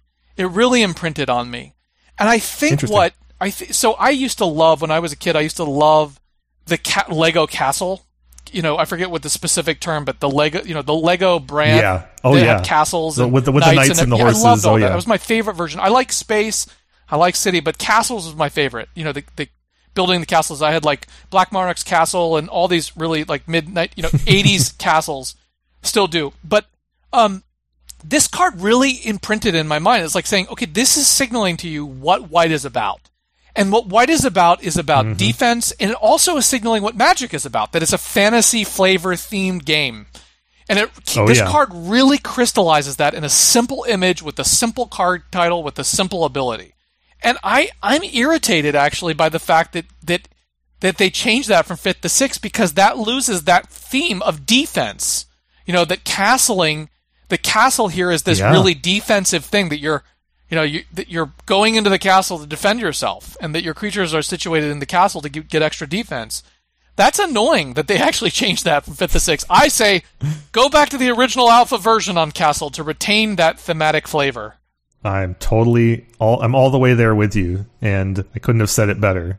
There's another element I'd like to add to what you said about the theme and flavor here, and that is, this is actually part of a through line in alpha for codifying white as the color of infrastructure and, by association, the color of society. Interesting. Because white has, in addition to castle, white has farmstead and island sanctuary. Yes. Above all the colors, white is really the color of putting its people in the context of a society. And there's also other contexts too, like, white has knights and other things, but other colors kind of have some of those elements. But this is the only color that actually refers to infrastructure, that puts a creature or a thing in its place in the world, so to speak. I love that in the color pie. Yeah. That's interesting. That's cool. Yeah. Great observation. So, anything else on Castle? No, it's a pretty cool one. We've already touched on some of the themes and reasons why. Almost iconic. If it was a better card, it would be iconic. You make a fair point. Yeah, absolutely. It just so happens that it's too much mana for its effect by today's standards, right? There's a reason why it hasn't been printed again in years. And the other power pumping things are just far more relevant for it's actually funny formats. That you point that out. I mean, Crusade and Blood Moon cost half as much. If this cost... For an arguably better effect, right? If this just cost white 1, I wonder if this would have, a more... More relevance. Yeah, it'd be more relevant. Time. Yeah. This next card is an interesting one, not necessarily because of its power, but because of all the precedents it sets for various reasons throughout the set and for rules. It's Celestial Prism. This card costs 3 generic mana. It is a mono artifact, and the text is 2: provides 1 mana of any color. This use can be played as an interrupt. Is this a common or uncommon? I can't remember. I think it's an uncommon. It's uncommon, yeah. So I want to point out a couple of things that we've previously mentioned, but the functionality of mono artifact implies tapping. So the fact that the alpha text doesn't actually have tap in it is not a surprise. The tapping part is implied. So you do have to tap this to use it, which is why there's no tap symbol or word in the text, but it's still required. And also, I want to just point out, and I'll let you run with this, Steve, the fact that this is on the very short list of things in alpha that makes any color of mana, right? And we referenced this already in our Birds of Paradise discussion. So this is just a kind of a point of comparison there. Well, so there's so much to say about this card. It's obviously the very first version of like what you would call mana fixing, and there's just a long lineage to these kinds of effects. They go in different. Fortunately, every single one of them is better than this. Yeah, exactly. That's what I was driving at. So, and there's different iterations of them. There's the mana rocks. There's the chromatic sphere, chromatic star. There's the gilded lotus. There's the which is kind of a hybrid of lotus and this. There's the different kinds of rocks. There's the the ones that tap for, what is it, like 2 colors. I think there might even be a 3-color version. I'm not sure. You probably know better than I. Yeah. There's definitely all versions, but a prototypical example is the Signets from Ravnica, Yes. which turn one generic mana into a dyad of different colors, and there's a whole cycle of 10 of them, right? This is the progenitor for that whole cycle, Right. and many like it. And I think mana fixing is really important in Alpha, because if you went into Gen Con in 1993 and you just got a starter deck and a couple of packs, or maybe 2 starter decks to build a deck, you might be forced to play 3 colors to build a 40-card deck. Because you have so much land. Like, the Celestial Prison might be important to help you cast an important spell. I think that they made a fundamental mistake with this card, and it's not the mana cost, it's not the activation cost. I think the fundamental mistake was making it a mono artifact instead of a poly artifact. I think... Oh, yeah, and there's plenty of modern interpretations of this card that have the same effect without the tap, right? There's a creature, I don't remember how it sets back, called Prismite, which just has the ability of 2 : get a mana of any color. I think 2 mana to get a 1 mana of any color is perfectly fine as many times as you want. Why make this mono? That's the strangest thing to me, right? I'm with you. I mean, it's bizarre. Yeah, I mean, the artifacts in the set, there's lots and lots of poly artifacts. But this one, the mono artifacts are kind of the things, frankly, if you look at the mono artifacts versus the poly artifacts, the mono artifacts are things like Icy Manipulator, Jayemdae Tome, Disrupting Scepter, Glasses of Urza, things where you don't really want your opponent to do that multiple times. But the poly artifacts are things like, the Charms, Jade Monolith. There's a kind of in-between case, which is Helm of Chatsuk, which I guess is kind of like this, but Helm of Chatsuk is not exactly the kind of card my guess is that you don't need to give like a ton of creatures banding, you know what I mean? It's probably like, it's good enough just to give it to 1 because banding is very powerful. But this, to me, seems like it would fall into the poly artifact list that I just gave you. It seems more to me like a Jade Monolith than or a Charm than a Rod of Ruin or Disrupting Scepter. How does it strike you? So I cannot disagree with you in any stretch of the word. Don't get me wrong. But the thing that you're alluding to in terms of having a continuous filtering source for mana was not introduced for a long time in Magic. I'm not sure, there wasn't anything in Legends that did it. I think the first cards in Magic, just coming, in order of printing, that actually allowed you to exchange mana on a conversion basis without tapping. I think it was in Fallen Empires. Yeah. I think it was Initiates of the Ebonhand was the first card that did this. So I'm doing a quick cursory search, and I think I'm correct. So this notion that you've got to just converting mana from one to another with an ability was not even considered for years, right? Yeah. And the closest thing to it we get until we get to Initiates of the Ebonhand was, I think it's an alpha, actually. I think the closest thing you get to it is Sunglasses of Urza. Interesting. Yeah. I wonder if the reason... And associated conversion effects, but that's not the same model that you're targeting. I wonder if the reason they wanted to make this tap is because of the fact that it can be played at interrupt speed. And that responding to interrupt over and over again could be confusing. Maybe that's why they did it that way. Confusing, sure. Yeah, because it's like, okay, you play an interrupt. Okay, I'm going to respond with tapping. I'm going to use this, and then play an interrupt with the mana I used to do this. And then you play another interrupt, and then I'm going to use this again, because you need basically two interrupts to respond to your opponent's interrupt. And maybe they just wanted to make that not so complicated. But I really strongly feel that this should be a poly and not mono artifact. Yeah. The other thing is, it's interesting that they didn't really give you that in a continuous way until over a year later. The other thing is that this art is simplistic and interesting and kind of it's kind of like a Reading Rainbow image here. But the prism part, which is the underside of the initial ray, is purple, so the background has a non-contrasting effect with the underside of the prism.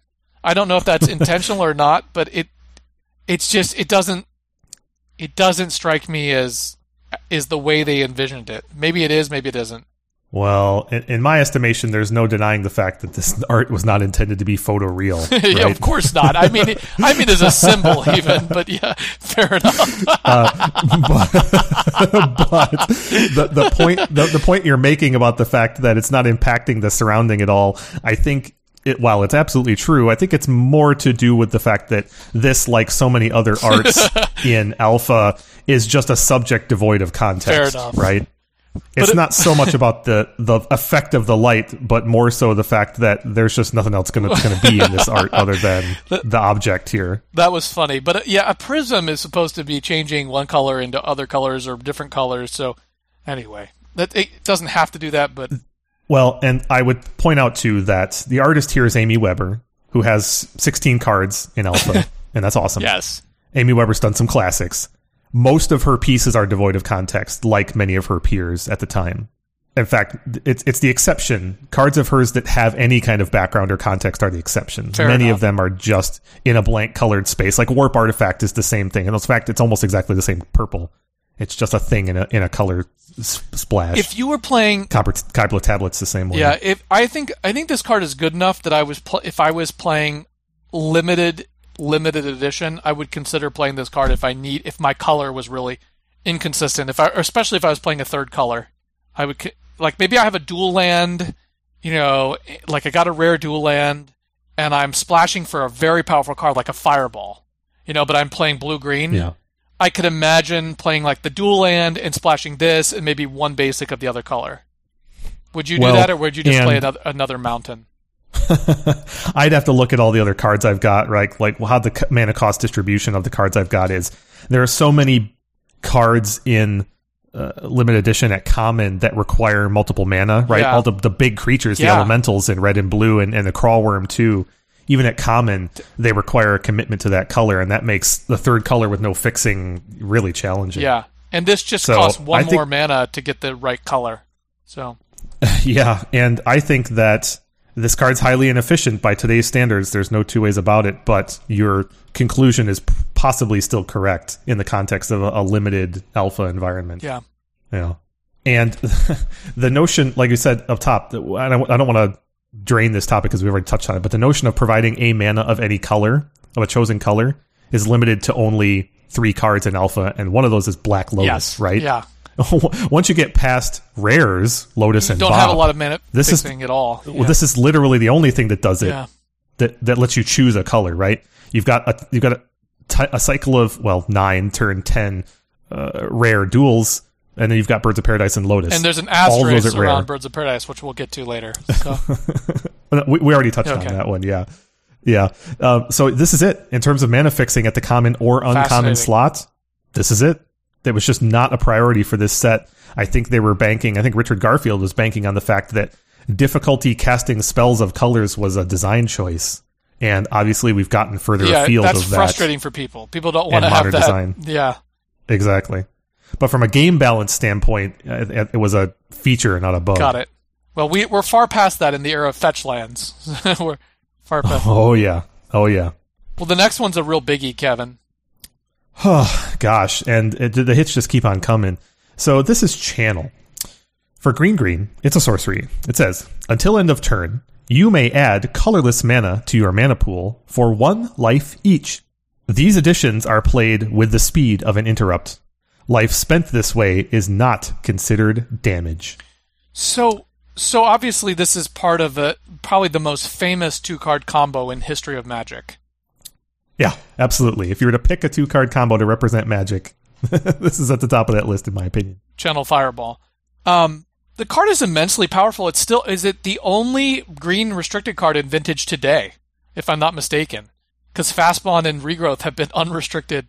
So that tells you how powerful it is. The only green card in Vintage. It's restricted. That's pretty noteworthy. I really enjoy this card in Alpha. I will so one of the things I love about it is that there are so many good artifact spells that you can play with it. So you can play Channel and roll out Juggernauts and roll out Icy Manipulators and Chaos Orb and Jade Statues and things like that. So I have a cool Alpha deck that can do that. It has 5 channels in it, Kevin. It's pretty broken. And the channel continues to like this, unlike something like Brain Geyser, right? This is rarefied air in terms of this effect. Yeah. This is not anything like Brain Geyser, where we've seen different interpretations, right, that have touched on this in different flavors. Oh no. Copied, this notion emulated. of turning your life into mana is very dangerous, and they learned their lesson fast after Channel. One of my favorite uses of this card, though, was in I think it was the 2004 Vintage Championship, Kevin, when Michael Simister rolled into the top 4 with Goblin Charbelcher. That had Elvish Spirit Guides, and what was so cool about that is that he could use an Elvish Spirit Guide, a Simian Spirit Guide, and a land, or just whatever, and get through Trinisphere and cast Channel, and then cast the Goblin Charbelcher and activate it immediately. That was sweet. Very, very powerful. Very cool. Very, very cool. That's probably one of my favorite contemporary Vintage. Nat Mose wants this to be unbanned, unrestricted so badly. It's ridiculous. I mean, in contemporary Vintage, you can also use it just to cast Emrakul, and when you cast Emrakul, you get the Time Walk effect, which is why it also appeared as a one-of in those Oath decks from time to time, like the what's it called, Golden Gun Oath, Right. Yeah. This notion of, I just want to give a little history context. This notion of kind of unrestricted paying life for mana, it has been reprinted a couple of times, but with much, much stronger limitations, not just variants. Like, there's a card from Conspiracy called Treasonous Ogre, which is almost a hill giant. It's 3R for a 2/3. It has pay 3 life, add R to your mana pool. That's like some Ancestral Recall to Brainstorm amount of depowering, right? There's another example from Oath of the Gatewatch, Kozilek's Translator. 4B for a 3/5 creature. It says pay 1 life, add Wingdings to your mana pool, activate this ability only once each turn.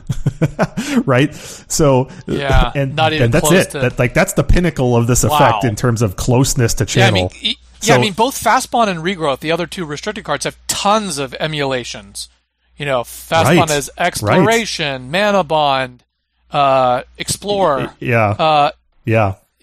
Ancestral Recall has more subsequent variants than Channel ever has. Channel is an iconic one-of. They just decided we're going to stay away from that. It would probably. Can you even imagine trying to design a fixed Channel? Be like green 5. No, green. I don't know. The funniest part about that is that the more you tack mana onto the effect, the more inapplicable it is, right? It's true. What do you need to cast? You've resolved a 5 or 6 mana, Dark Ritual. What do you need to cast with your 5 or 6 mana Dark Ritual? I think the problem is any fixed version of it that's playable is probably still too broken. That's the problem. It's like Necropotence or Ancestral in that regard. Yeah. Just can't fix it. The funny part is the fixed Necropotence is Lich. That is not true. I know.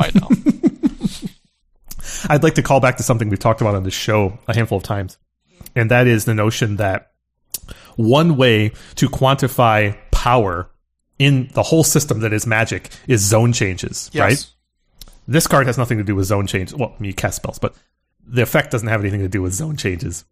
However, a very close cousin to zone changes is resource conversion. Yes. And anything that converts resources as efficiently as a card like this does is also inherently powerful. And life to mana is one of those kind of conversions, that is just highly problematic. Yeah. I used to call them siphons. Like Psychotog, Necropotence, and Channel are 3 great siphons.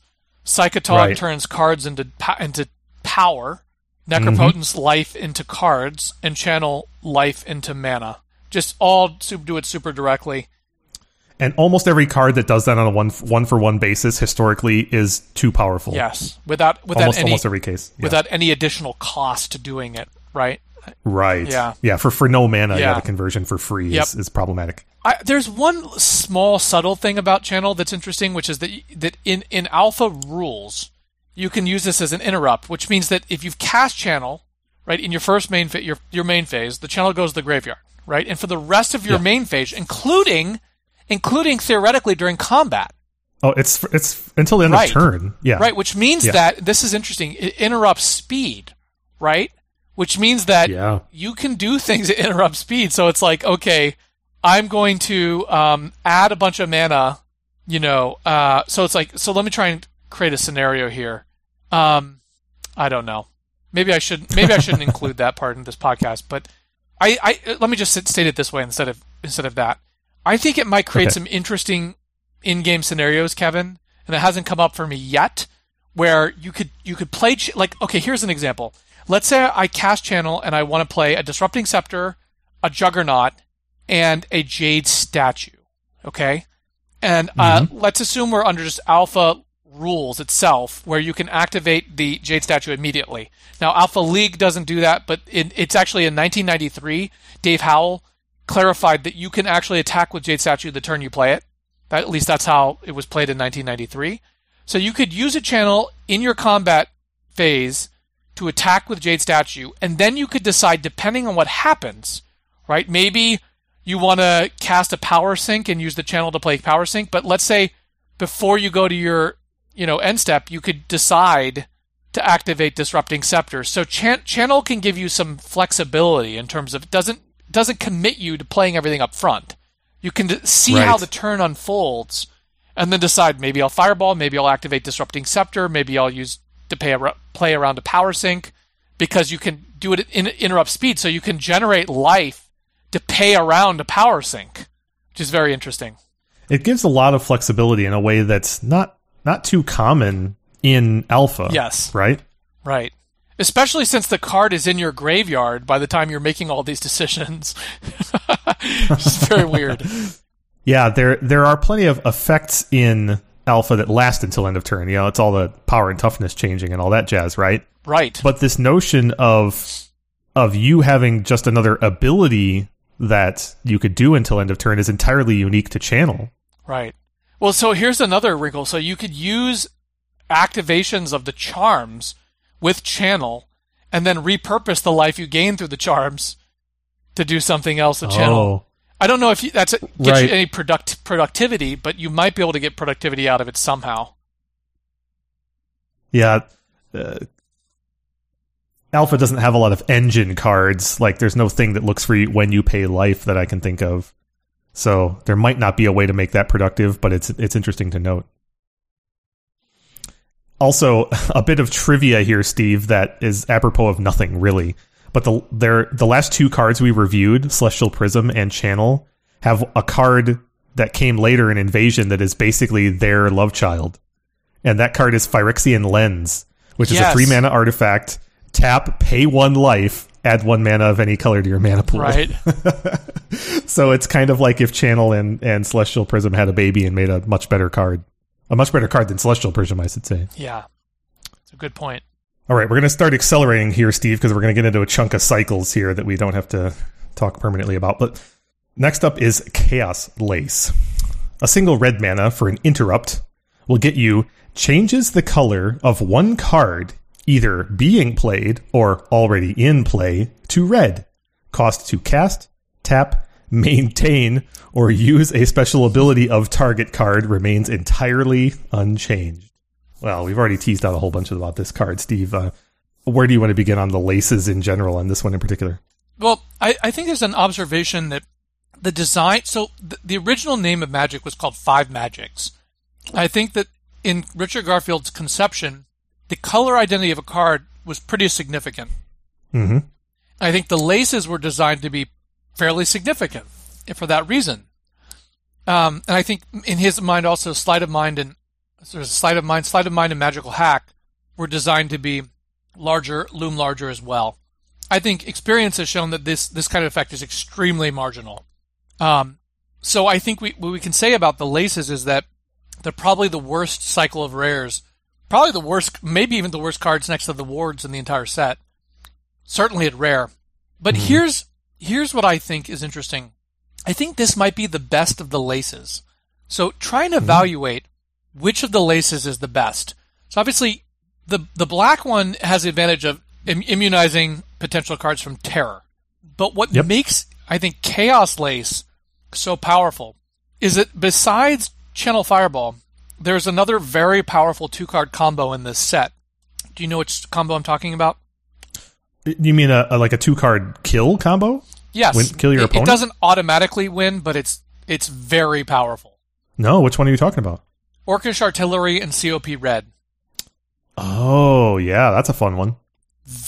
Once it gets going, it's very hard to win unless you pick off the artillery, because they can just take out all of your creatures and attack with their own, or just start hitting you. I mean, you get 2 or 3 artillery in play and a COP Red, and you're dead in a few turns. Oh, yeah. So I think Chaos Lace, I've seen Chaos Lace used in the red-white combo deck version of that, because obviously you have COP Red, so you can turn your opponent's best creatures red. COP Red is the best COP, therefore Chaos Lace is probably the best of the laces. But there's really not much more I can say beyond that. I think the only other thing that's notable about the laces is they might be excellent in constructing some sort of extreme Magic the Puzzling scenario. Yeah. Well, and obviously you've already teased out a whole bunch of examples. I want to reinforce the fact that Circle Protection Red is the best Circle of Protection. I think that is true as an absolute statement for a couple of different reasons, but really high on the list is just the direct damage spells, right? Your Alpha 40 League deck is a perfect example of why that is, right? Because Fireball is just an incredibly overpowered effect in the context of just Alpha, and it's not just Fireball. You've also got Disintegrate and Earthquake, and and Lightning Bolt. And so just at face value, the notion of a Circle of Protection protecting you from, say, white or blue pales in comparison to the color that's going to direct damage you, Drain Life notwithstanding. So that much is clear to me, and it makes a whole bunch of sense. And so conversely, cards that attack red also get bolstered by implication. Like Blue Elemental Blast, I think is probably it's not as underrated in the abstract as other color hosing counterspells might be at face value. It's much better than you think it is in the context of just Alpha. Yet another good use for Chaos Lace. Now it costs 2 spells, but you can destroy anything in play, any target. Just turn it red and that's right. You built yourself a Desert Twister, and in a way that red blue as a pairing wouldn't be able to do otherwise. You know, ironically, it gives red and blue a way to destroy Circle of Protection Red, which aside from disc, they wouldn't really be able to do, right? Yep. The best lace. I would be interested to talk to Richard Garfield about the design intent of the laces to the points you already made, but just from the standpoint of, you know, this set has cards like, for example, Northern Paladin, which is a color hosing destruction card. Now that's Death Grip, Life Lace, that's right.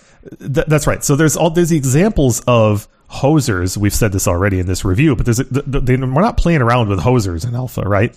There's straight up destruction in the form of the Paladin. There's straight up counter spells in the form of the 2 grips that you just said. The presence of laces suggests that it was one of their purposes was to amplify the efficacy of those hate cards.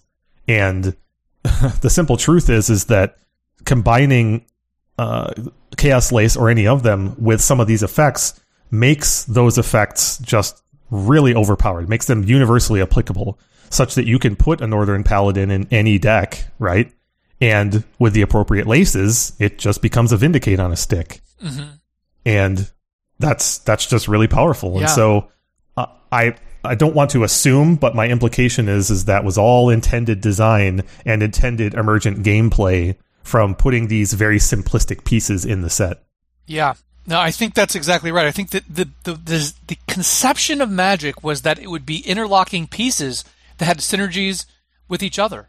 And the laces were just part of that concept of throwing in things that could be used together in much the way that you just outlined. Mm-hmm. So there you have it. By the way, in terms of the artwork, I don't think this is the best of the artworks on the laces, the lace cycle though. No, this one is very abstract, and oddly, while there is red in the art, it is, in my opinion, not evocative of turning something red at all. Right. It is an abstract piece of art that you might... chaos than... Yeah, you're right. It's more evocative of chaos than it is redness. And it could be that the art direction was simply focused on chaos rather than redness. Maybe they said it's a red spell, but it's chaotic, and that's all that Damien got. Well, there was a card called Chaos in the playtest sets before Gamma that they removed in Gamma that was like a red spell that shuffled all the cards in play and redistributed them among players. I think I remember hearing about that before. Ultimately, that card was printed in the loose way that you just described it as Warp World, and there's been some other variants since then, but that's interesting. I hadn't remembered that. The artist here is Damian Willich. Interesting to note that this is one cycle where different artists did the cards. Damian only did one of the laces. And interestingly, while Damian did several cards in Alpha, it looks like he did 15 by my eyes in Alpha, and then a few more in Arabian Nights. He didn't work for Wizards, or for Magic at least, past Ice Age. And his artwork changes dramatically over those few sets. If you look at his Alpha art, there's a lot of abstract concepts of very simple shapes for the most part. As you go through, his art gets far more photoreal in Arabian Nights, and then into Ice Age. It's really interesting, the progression of his art. Anyway, we shall move on. Next up is... Well, Kevin, just I want to ask, what's a prominent example of Damian Willich's work in Arabians? What's your favorite? Oh, yeah, so a version that he did the 2 horse cards. He did Ebony Horse and Jandor's Saddlebags. Nice, those are and very nice. Jandor's Saddlebags has a very photoreal kind of feel to it. Yeah, interesting. Yeah. I would never have guessed the same artist if you'd lined them up. Say, guess which artist of the Chaos laces did this. Yeah, and Jandor's Saddlebags, you'd never guess. I completely agree. All right, let's move on to one card that is unique. It's just really, really unique throughout Magic's history, even to today. And that, of course, is Chaos Orb. It's 2 mana. It's a mono artifact. 1, flip Chaos Orb onto the playing area from a height of at least 1 foot. Chaos Orb must turn completely over at least once, or it is discarded with no effect. When Chaos Orb lands, any cards in play that it touches are destroyed, as is Chaos Orb.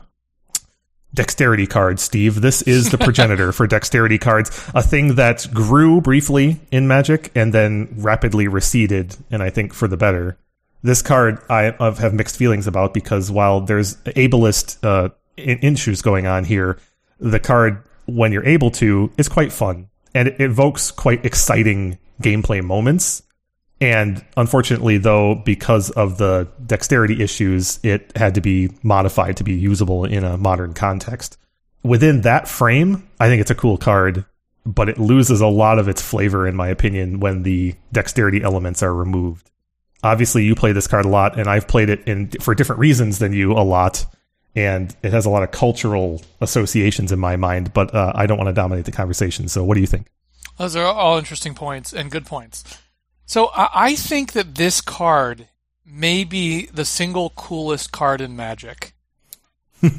Certainly in the upper echelon. And I think there's one really important reason why. So it is definitely the case that it is an ableist card, and it's also the case that it's a skill. Dexterity is a skill in and of itself. Mm-hmm. There was an amazing moment at the Wizards tournament. Actually, it was at NoobCon last year, 2019.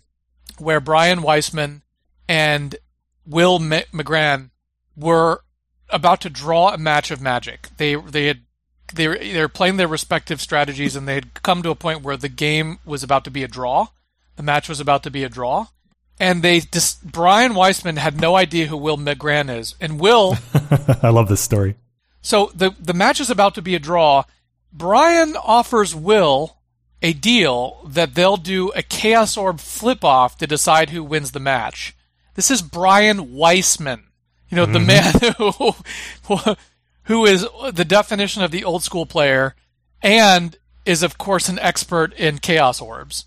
Little did he know, however, that Will McGran has a old school patch for most consecutive Chaos Orbs in old school Magic communities. And so actually is the best, possibly the best Chaos Orb flipper in the world.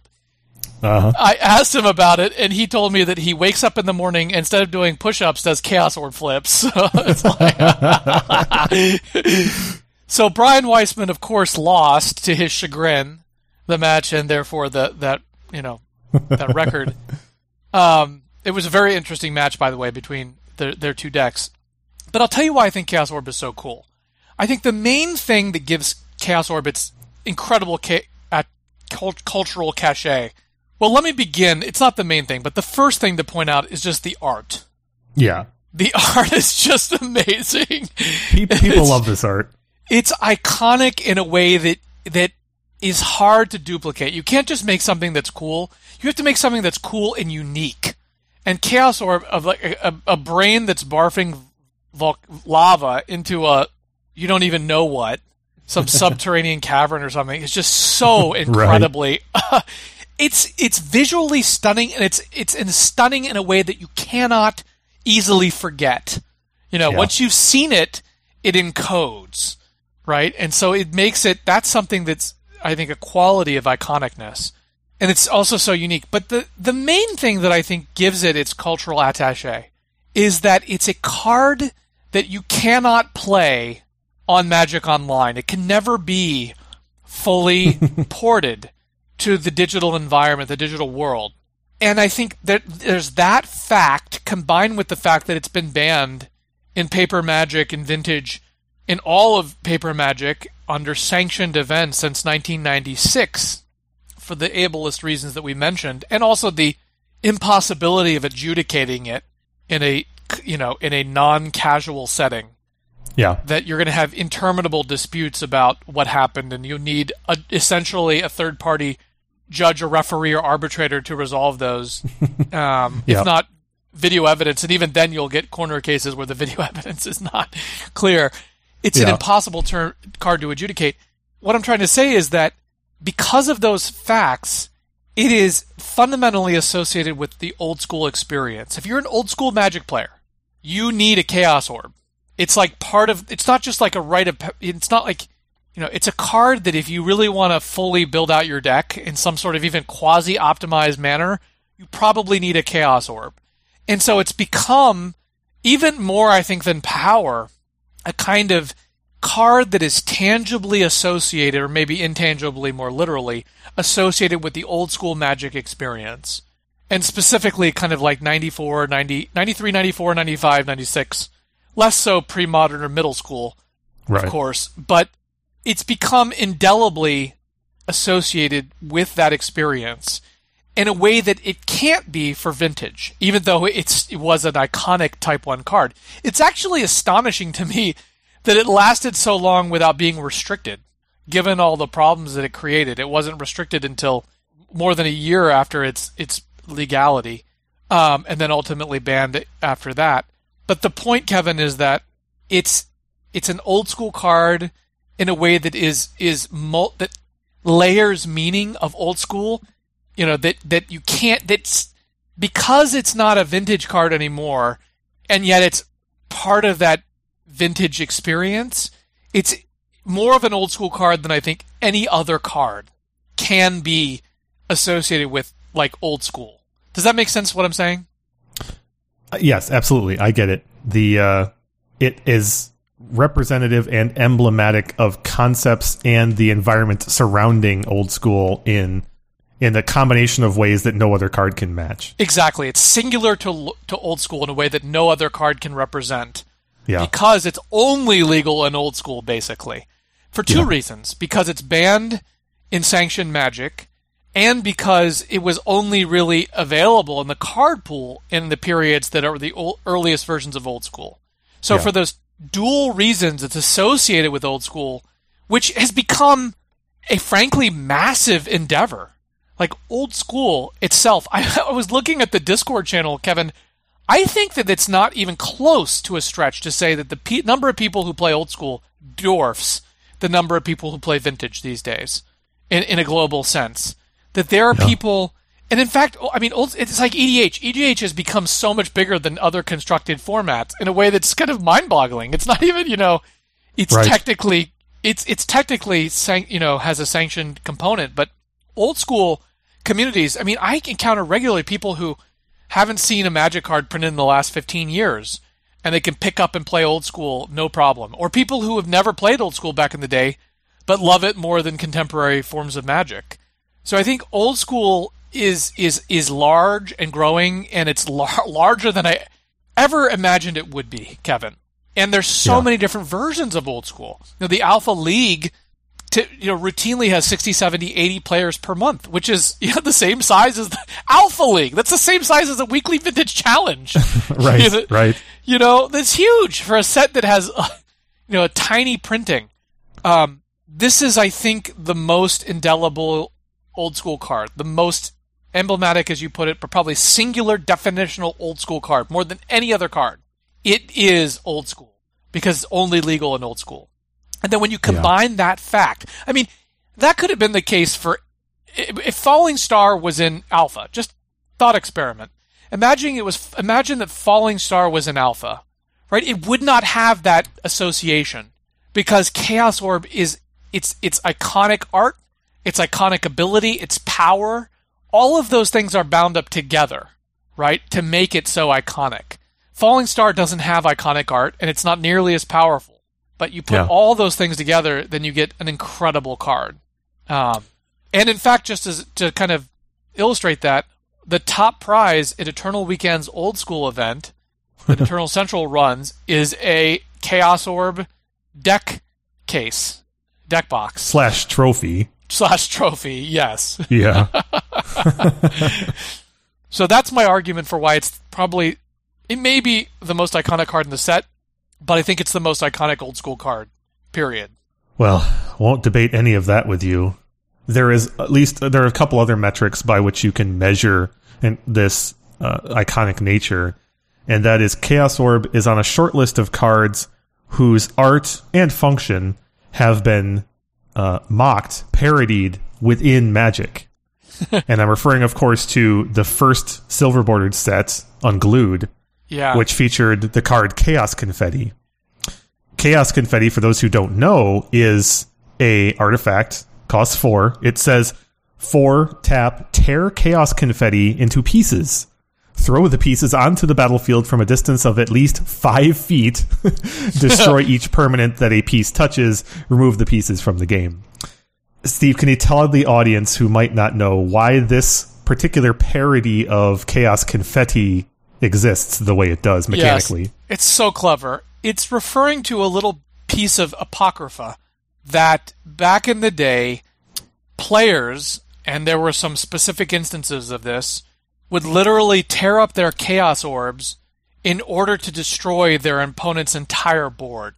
And there are all sorts of silly stories around how people would try and play around Chaos Orb, but the fundamental thing you need to understand to appreciate that story is that Chaos Orb, as Kevin read, destroys all cards it touches, which means that if you have your cards bunched up, so imagine you have a forest with a wild growth underneath it, and you Chaos Orb and hit it, you destroy both of those cards, not just because you destroyed the forest, but because it touched both of them. So, for example, if you bunch up all of your forests together, and the Chaos Orb lands and hits 3 or 4 of them, they're all destroyed. So back in the day, and so if you ever watch Brian Weissman's board, he has unconsciously spread his cards precisely the degree necessary to avoid Chaos Orb from hitting 2 cards at once. He has a kind of unconscious distancing, social distancing or physical distancing of his cards to the exact degree needed to maximize space but minimize threat of Chaos Orb hitting 2 permanents at once. That's not the tendency of how we play with our cards today. People kind of bunch up their land and their threats together into different piles, as Magic Online does for you when you play Magic Online. Now, the good news is, to avoid that problem, old school communities, Alpha accepted, have uniformly errated Chaos Orb to hit a target, which I think is quite sensible. Now, I also think it's equally sensible that Alpha League doesn't, and Alpha 40 communities don't, because you're playing under the spirit of Alpha. So that's one risk in playing Alpha and bunching up your cards. But if you watched my finals match against Joel Mick, you'll notice I don't care. I'll bunch them up anyway. Right. So that's the story behind the confetti, is that because players would spread their cards, that legendarily, someone in the climax of a final match of a tournament, as a point of apocrypha, would shred their Chaos Orb to destroy their opponent's boards. Yeah, and that story and ones like it are good examples of true legends in the Magic community, right? Stories that are shared in different contexts and they morph over time and have different purposes in their telling and different settings, right? I heard that this player did this. I heard it was this, Right. It's a famous example of that. And they all your comments. Sorry, I was going to say they all serve to underscore the allure of this card. Yeah. You didn't refer to one of its applications that, and I don't blame you because it's not one that you really participated in and paid much attention to, but it's one that I did. My usages of Chaos Orb are far more. I don't play old school, and I wasn't playing Vintage when Chaos Orb was officially part of Vintage. So all of my applications for Chaos Orb are in the context of the 5-color format. Awesome. Back around the turn of the century, 5-color is, only in hindsight, truly a variant of old school. Yeah. It would be considered an old school format, I think, by today's model. But that's not the point. 5-color was a format that was a casual format. It was the casual format that predated EDH, and one of its tenets was to increase randomness in Magic, similar to the way that Highlander formats like EDH do. This format did it not through deck construction limitations on quantities of cards, but individual cards, but deck construction limitations on the size of your deck. Yes. The most notable feature of 5-color is that your deck had to be 250 cards. And that was intended to increase variance, right? And you also were required to play some number of cards of each color. That number started out at 20 and went up a little bit over the years as the format evolved. And all of that was designed to increase variance. So everyone was playing a humongous 5-color deck. And part of the tenet of that format is that it allowed for much more cards than Vintage did at the time. And the two best examples of that are Contract from Below and Chaos Orb.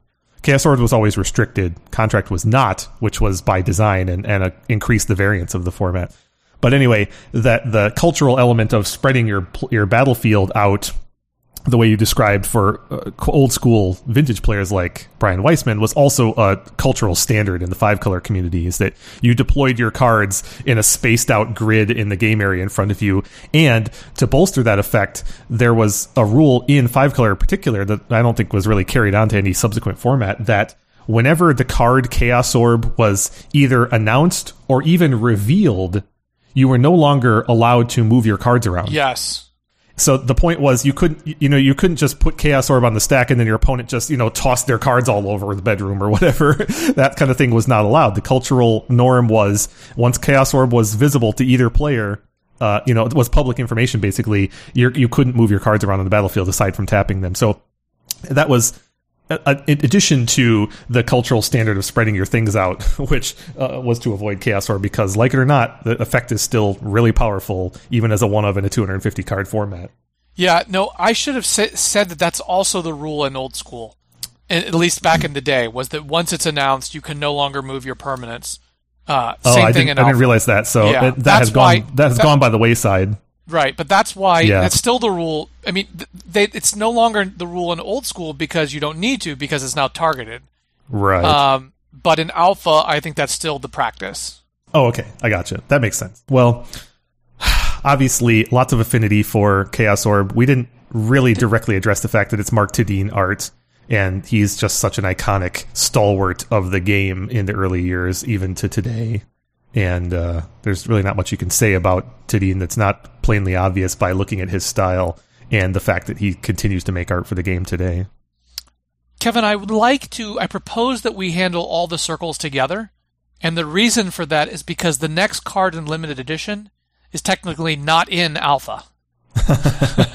Yeah, very good call. So let's do that. And do you want to talk about the omission first, or do you want to talk about the cards first? Let's talk about the omission. So, limited edition alpha was originally advertised on the packaging and advertising as being 300 cards. But in fact, limited edition alpha was not. It was 295 cards. Yeah, which is funny. And there were basically 5 cards that were missing. There were 7 cards that are missing. There's one version of each basic land, although it's hard to know whether those were technically missing in some sense, or they were just added into beta. I'm sure there's an answer to that. but there were two cards that definitively were in Gamma that didn't make it to Alpha, and this is the first one, Circle of Protection Black. So it's a very notable omission because the other 4 COPs are there. And yeah, I mean, Magic has had broken cycles on purpose many times since this point, but this was a broken cycle on accident, definitely. Yeah. I just wanted to flag before we get into the nitty-gritty here is that in Alpha, Anson Maddox is misattributed for COP Red. It's actually Mark Tadine who did the art on that. Yes, good call. Well, so then circles of protection in general. There's some connective tissue here to the laces, so we've already referred to the circles. They all have the same model, and so I'll read the blue one, which is ostensibly number 1 on the list in Alpha, and that is 1W for an enchantment, which says 1: prevent all damage against you from 1 blue source. If a source does damage to you more than once in a turn, you must pay 1 mana each time to prevent the damage. The language here is not as embarrassing as it could be from a historical context. Perfect. There were lots of opportunities to botch this language, I think, and I think they did a decent job. There's still a little bit of strategic advice here in the form of if you're going to get damaged multiple times, you're going to have to keep more mana open. So that's some strategic advice, which is nice. But this is interesting, in my opinion, due to the language that is pretty understandable by today's nomenclature, but I don't know how well codified it was in Alpha about the notion of a source, right? Yes. In your experience, Steve, how broadly applicable is the word source? Because we have a modern understanding that might not be justified in the Alpha rules. It's a very good question. It's obviously a very difficult question to answer. I would say that a source has two aspects. First, it is a singular card, or an effect, meaning a singular identity. And the second is that it's the singular use of that card or identity object. So the most obvious case of this is probably Pestilence.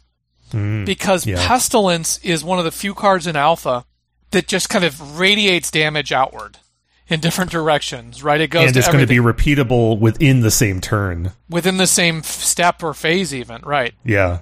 So it's somewhat subject to interpretation, but I think the prevailing interpretation is that you can bunch up Pestilence activations into a single shot, like you might do with a rocket launcher, which rocket launcher is in Antiquities and then revised, not in Alpha Beta Unlimited. So you could, pile up activations, right, and then allow them to resolve simultaneously, and then or you can spread them out one at a time. So you could go activate Pestilence, it resolves, right? Let it resolve. Activate it again once you get priority back, and so on. Kind of a rat-a-tat-tat. My sense is that bunching them up, so going, I'll activate, respond to myself, activate, respond to myself, activate, respond to myself, activate, holding priority. Obviously, priority doesn't exist on the Alpha rulebook, but I think that would be considered a single source, and then all 4 points of damage would resolve simultaneously to all creatures and all players. Whereas if you did it one at a time, they would be individual sources. Now, the problem with that example is that COP Black is not an Alpha. So it's moot. That's a pretty considerable problem. Yeah, it's a moot in Alpha. That would otherwise be, I think, a very powerful combination in Alpha League, much like COP Red and Orcish Artillery. It's also notable that you can't COP Black yourself from a Lord of the Pit. But there is a workaround in Alpha itself, which is you can sleight of mind a different COP to turn it into a COP Black. Or you could Chaos Lace your Lord of the Pit. Yes. To make it red and use your circle red. There you go. That's clever. Yeah, that's some emergent gameplay there, alluding to our prior conversation about laces. So I love the fact that there are these built-in combos, and it speaks to the fact that we've already articulated, which is that not all circles of protection are created equal, right? Ostensibly, it is a symmetric cycle across colors, but in practice, it is dramatically different, right? Those circles of protection, blue and white, get a lot less of a workout in the context of limited edition Alpha and subsequent old school formats, right? They get a lot less of a workout than do the reds and blacks of the world. Yeah. Yeah, the red gives you. There's a lot of symmetrical damage with Earthquake and Orcish Artillery, so the red gets a lot more utility. There is Hurricane in green, and then later on, If Biff Ifrit. Green came in second in terms of self-damaging, really, in practice. Not second, kind of in third, because red and black are sort of tied for first in terms of self-damaging. In the alpha context, I'm not sure what the breakdown is actually. We haven't gone through enough of the set for me to remember. You got Pestilence and Orcish Artillery. What else would you put in that category of good self-damaging combos? Blue has Volcanic Eruption and Psionic Blast. They can both do damage to you. Yeah. Red has Earthquake. Earthquake and Orcish Artillery, as we already mentioned. Yeah. Which are so I guess there's far more prominent. Yeah, I guess it's a little more uniform than I thought, because blue has all this color pie breaking stuff by today's standards in alpha that it would not have in a modern set. So I guess the analogy I was trying to draw there is a little bit diluted, but blue just does more damage to things and people in alpha than it ever will later on, really. We haven't really gotten to that theme exactly because we haven't hit one of those blue cards that does that yet, but pretty soon we will, and we'll point that out in more detail. The one other thing I'd mention in terms of the symmetrical damage is that Alpha and Beta Unlimited do not have Circle Protection Artifact, which is in Antiquities, so it can allow you to deal with things like Copper Tablet, or Ankh of Mishra, or Dingus Egg, or things like that. Yeah. Well, the circles certainly were a very casual staple for my early experience with Magic. I'm not saying it was good, but I can tell you that in the early days when I was learning Magic and we were still in that mid-90s time frame, there was still a cultural belief that the circles were sort of a pinnacle of protection in a lowercase p sense, right? That was a go-to thing. Like, if you can't beat this red deck, well, put some circles red in there, you know? Yeah. And obviously the red is high on the list for various reasons due to red's weaknesses against it, but the simple truth is that I grew up in my early days of just casual appreciation of Magic, thinking that the circles were just the pinnacle of sideboard technology, really, of right. a silver bullet to defeat any given deck. You just put the associated circles in. Well, it's laughable by today's standards. I don't think it's about so much a matter of today versus back in the day. I think it's more a matter of experience with the game. That if you were just encountering the game kind of freshly, these look immensely powerful. You're telling me there's only 5 colors in Magic, and I can play this simple spell that stops an entire color in its tracks? I mean, that just appears very powerful. And then, good luck playing a COP white against Monastery Mentor. You'll be the Mentor will be able to easily overwhelm it. I mean, anyone who has, a little bit of competitive experience quickly will be disabused of their initial presumption. But that's part of Magic. Part of Magic is learning. Part of Magic is understanding that things that appear are not what they appear, right? That there's a depth to the game. And that's the brilliance of Alpha. That things are not what they appear. They appear simple, but it's their interactions, their inherent it's their emergent complexity, not their inherent nature that defines them. And I think that the Circle of Protections are kind of like lesson 1 on that. If you're going to teach it in an academic setting, I would say I would probably use them as one of my classes. I want to point out, since we've done some historical or some kind of ancestry tracing on many cards, that the circles did not create a strong lineage in Magic directly. Obviously, they're closely tied to the concept of protection, and the concept of protection has a long history in Magic and continues to be riffed on in design. The circles themselves, though, you mentioned Circle Protection Artifact. That was the next iteration in the cycle. But you have to go basically all the way to Saga to get another interpretation of them. They have the Runes of Protection, which is the exact same cycle, including the artifacts. But they added cycling to the cards, and they made the activation all white mana instead of generic or colorless. There have been plenty of other variants, though, that amped up the efficacy in different ways. And they stopped printing strong color hosers in these kind of ways many years ago.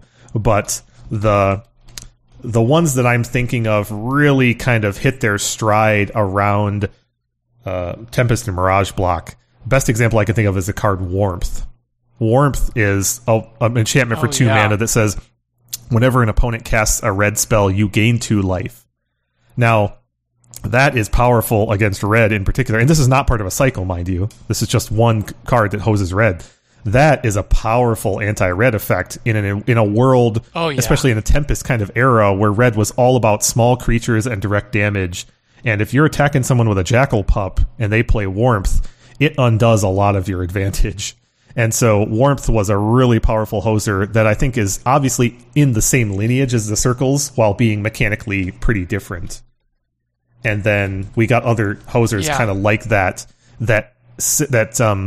followed more in the line of like Death Lace and Death Grip, I mean. You didn't mention it, but wasn't there in Legends a one that's like COP red and black? Oh yeah, Greater Realm of Preservation. You're right, I forgot about that one. Yeah. Yeah, that was, and they amped up the activation on that to be 1W, even though it prevents damage from a red or a black source. They increased the activation as an acknowledgement of the fact that it was probably doubly strong. So that's a good one. And that card, I've seen that card in some sideboards in old school contexts. It's not standard by anything, but I've seen a couple examples. Yeah. It really is hard in old school for mono black, which is very powerful, to overcome a COP black. It's just like, Juzam, Hippie, Black Knight, or Pump Knight, Bad Moon deck is very inherently powerful, but unlike the alpha decks, which have Juggernaut and Jade Statue, it doesn't have a lot of colorless sources of damage. So, which, by the way, is why Dystopia was such a huge printing. Oh, yeah. Because it finally gave black a way to destroy COPs and Moat. And there's Gloom, too. Gloom is very good. And it's, obviously, Gloom is designed to be a counterpoint to the COPs. That's a good call out, and we'll drain that a little bit more when we get to Gloom, but the Gloom has some strangely specific text on it, which was obviously designed to target the Circles in the alpha context and beyond. The Circles have been reprinted a number of times, and I think there was a brief time period in the around the turn of the century when there was a perception that they were still core to Magic's design conceptually, because they were in Tempest. Before that, they were in 5th edition, then Tempest, then 6th, 7th, and 8th editions. So they were in 5 straight core sets, 5 through 8, and Tempest, which by today's standards seems like a waste of good design space. Yeah, but it just goes to show you that some of the core lessons from Alpha, it took a long time to unlearn some of the lessons, right? And so as recently as 8th edition, we were still getting Circles of Protection in our core sets. Wow, I guess I hadn't realized they hadn't been reprinted in so long. Yeah, but they're legal in Modern because 8th edition's the cutoff for Modern. So 8th edition. So Modern is the oldest. It's not. It's well, it says they're in not 9th. An Eternal. It says they're. Wait a second, Kevin. Holy heck! What? COP Black is in 9th edition and COP Red is in 9th edition. But blue and green are not. Wait, are you serious? Yeah, according to Gatherer, at least. Oh, that's really interesting. I was only looking at Circle Blue because it was the first one on our list here. I had no idea. Yeah. That's fascinating. I did not remember that characteristic. Wow, how interesting. Yeah, if you look at the 9th edition set list, it has Circle Protection Black and Red and none others. I did not remember that. And they're in Ice Age, of course. Oh, yeah. I did not remember They're in that. Ice Age, not Tempest. They're in Tempest. Oh, okay. Yeah. Oh, sorry, you're right, they are. Yeah. How interesting. So, which Circle of Protection has been printed more than any other? There's only one. There's actually one answer to the question. Yes, it's red. And they tried. That's a great trivia question. They tried to print black also, but because it was behind by one, it only tied the rest of them then. That's great. How funny. Obviously, there's some squirrely natures to that question because of things like promos and other things. I don't know, but that is some hilarious trivia. I love that. That's a big money trivia question someday, Kevin, on the Eternal Weekend. Yeah, put that one in your back pocket, listening audience. All right, let's get past these Circles to a personal favorite of mine, Clockwork Beast. So I love this card strongly for its art. I'll tell that story in a minute. But 6 mana, artifact creature. Put 7 +1/+0 counters on Beast. After Beast attacks or blocks a creature, discard a counter.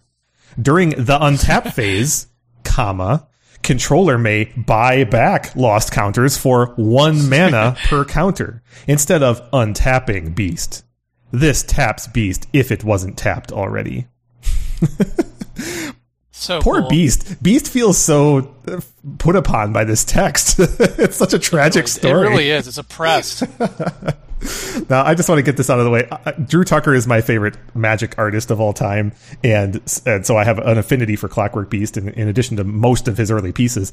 And when I acquired my first Power, I was my freshman year of college. I met another player who had been playing longer than me. He was trying to get out of the game, basically. And he had beta Power. And so, but he didn't have a Mox Jet. He had the rest of the power, sans Mox Jet. Oh, and he didn't have a Time Twister either. He was missing Twister and Jet. I purchased his power plus a beta Plateau and a beta Clockwork Beast. That was a great deal. I purchased that set of cards from him, which is hilarious. So 7/9 of the power, including my Lotus, a Plateau and a Clockwork Beast.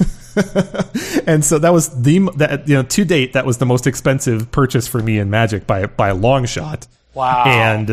And so Clockwork on a Beast, relative basis or in absolute terms? I mean, up to that point in my career, at an absolute point, yeah, that was the most I had spent in any one purchase on Magic. I hadn't bought anything expensive before then. All my cards were acquired through boosters, right? Because I was opening, so my collection was almost entirely revised at that point because I wasn't going to overpay for those $15 Legends boosters. I mean, come on. And so, anyway, that was the most expensive thing I'd bought to that point. Obviously, now that scale has become out of whack.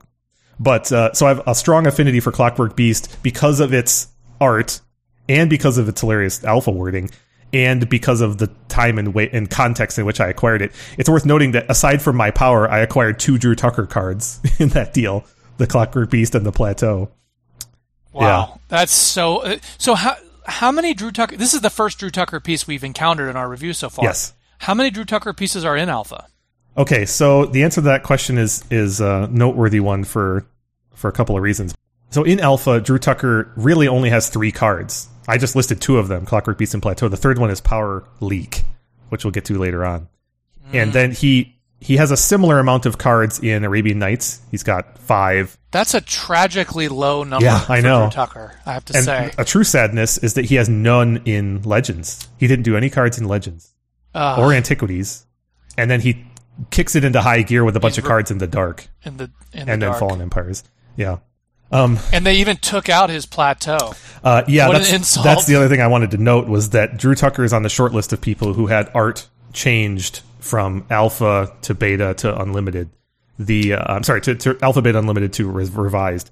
They lost the master artwork for Plateau and didn't have a sufficient digital copy at the time either. And so they simply had to commission a new art for Plateau, and they didn't commission Drew Tucker. They commissioned Cornelius Broody, but like so many things that happen along the way, they forgot to update the artist credit in Revised. So all those of you who have revised Plateaus, they say Drew Tucker at the bottom, but that's not his art. That's Cornelius Broody's art, and subsequent printings of Plateau have Cornelius Broody credited. And I know you might be saying, wait a second, Kevin, what do you mean subsequent printings of Plateau? Well, what I really mean is digital ones. The online printings of Plateau that use that revised art are credited to Cornelius Broody.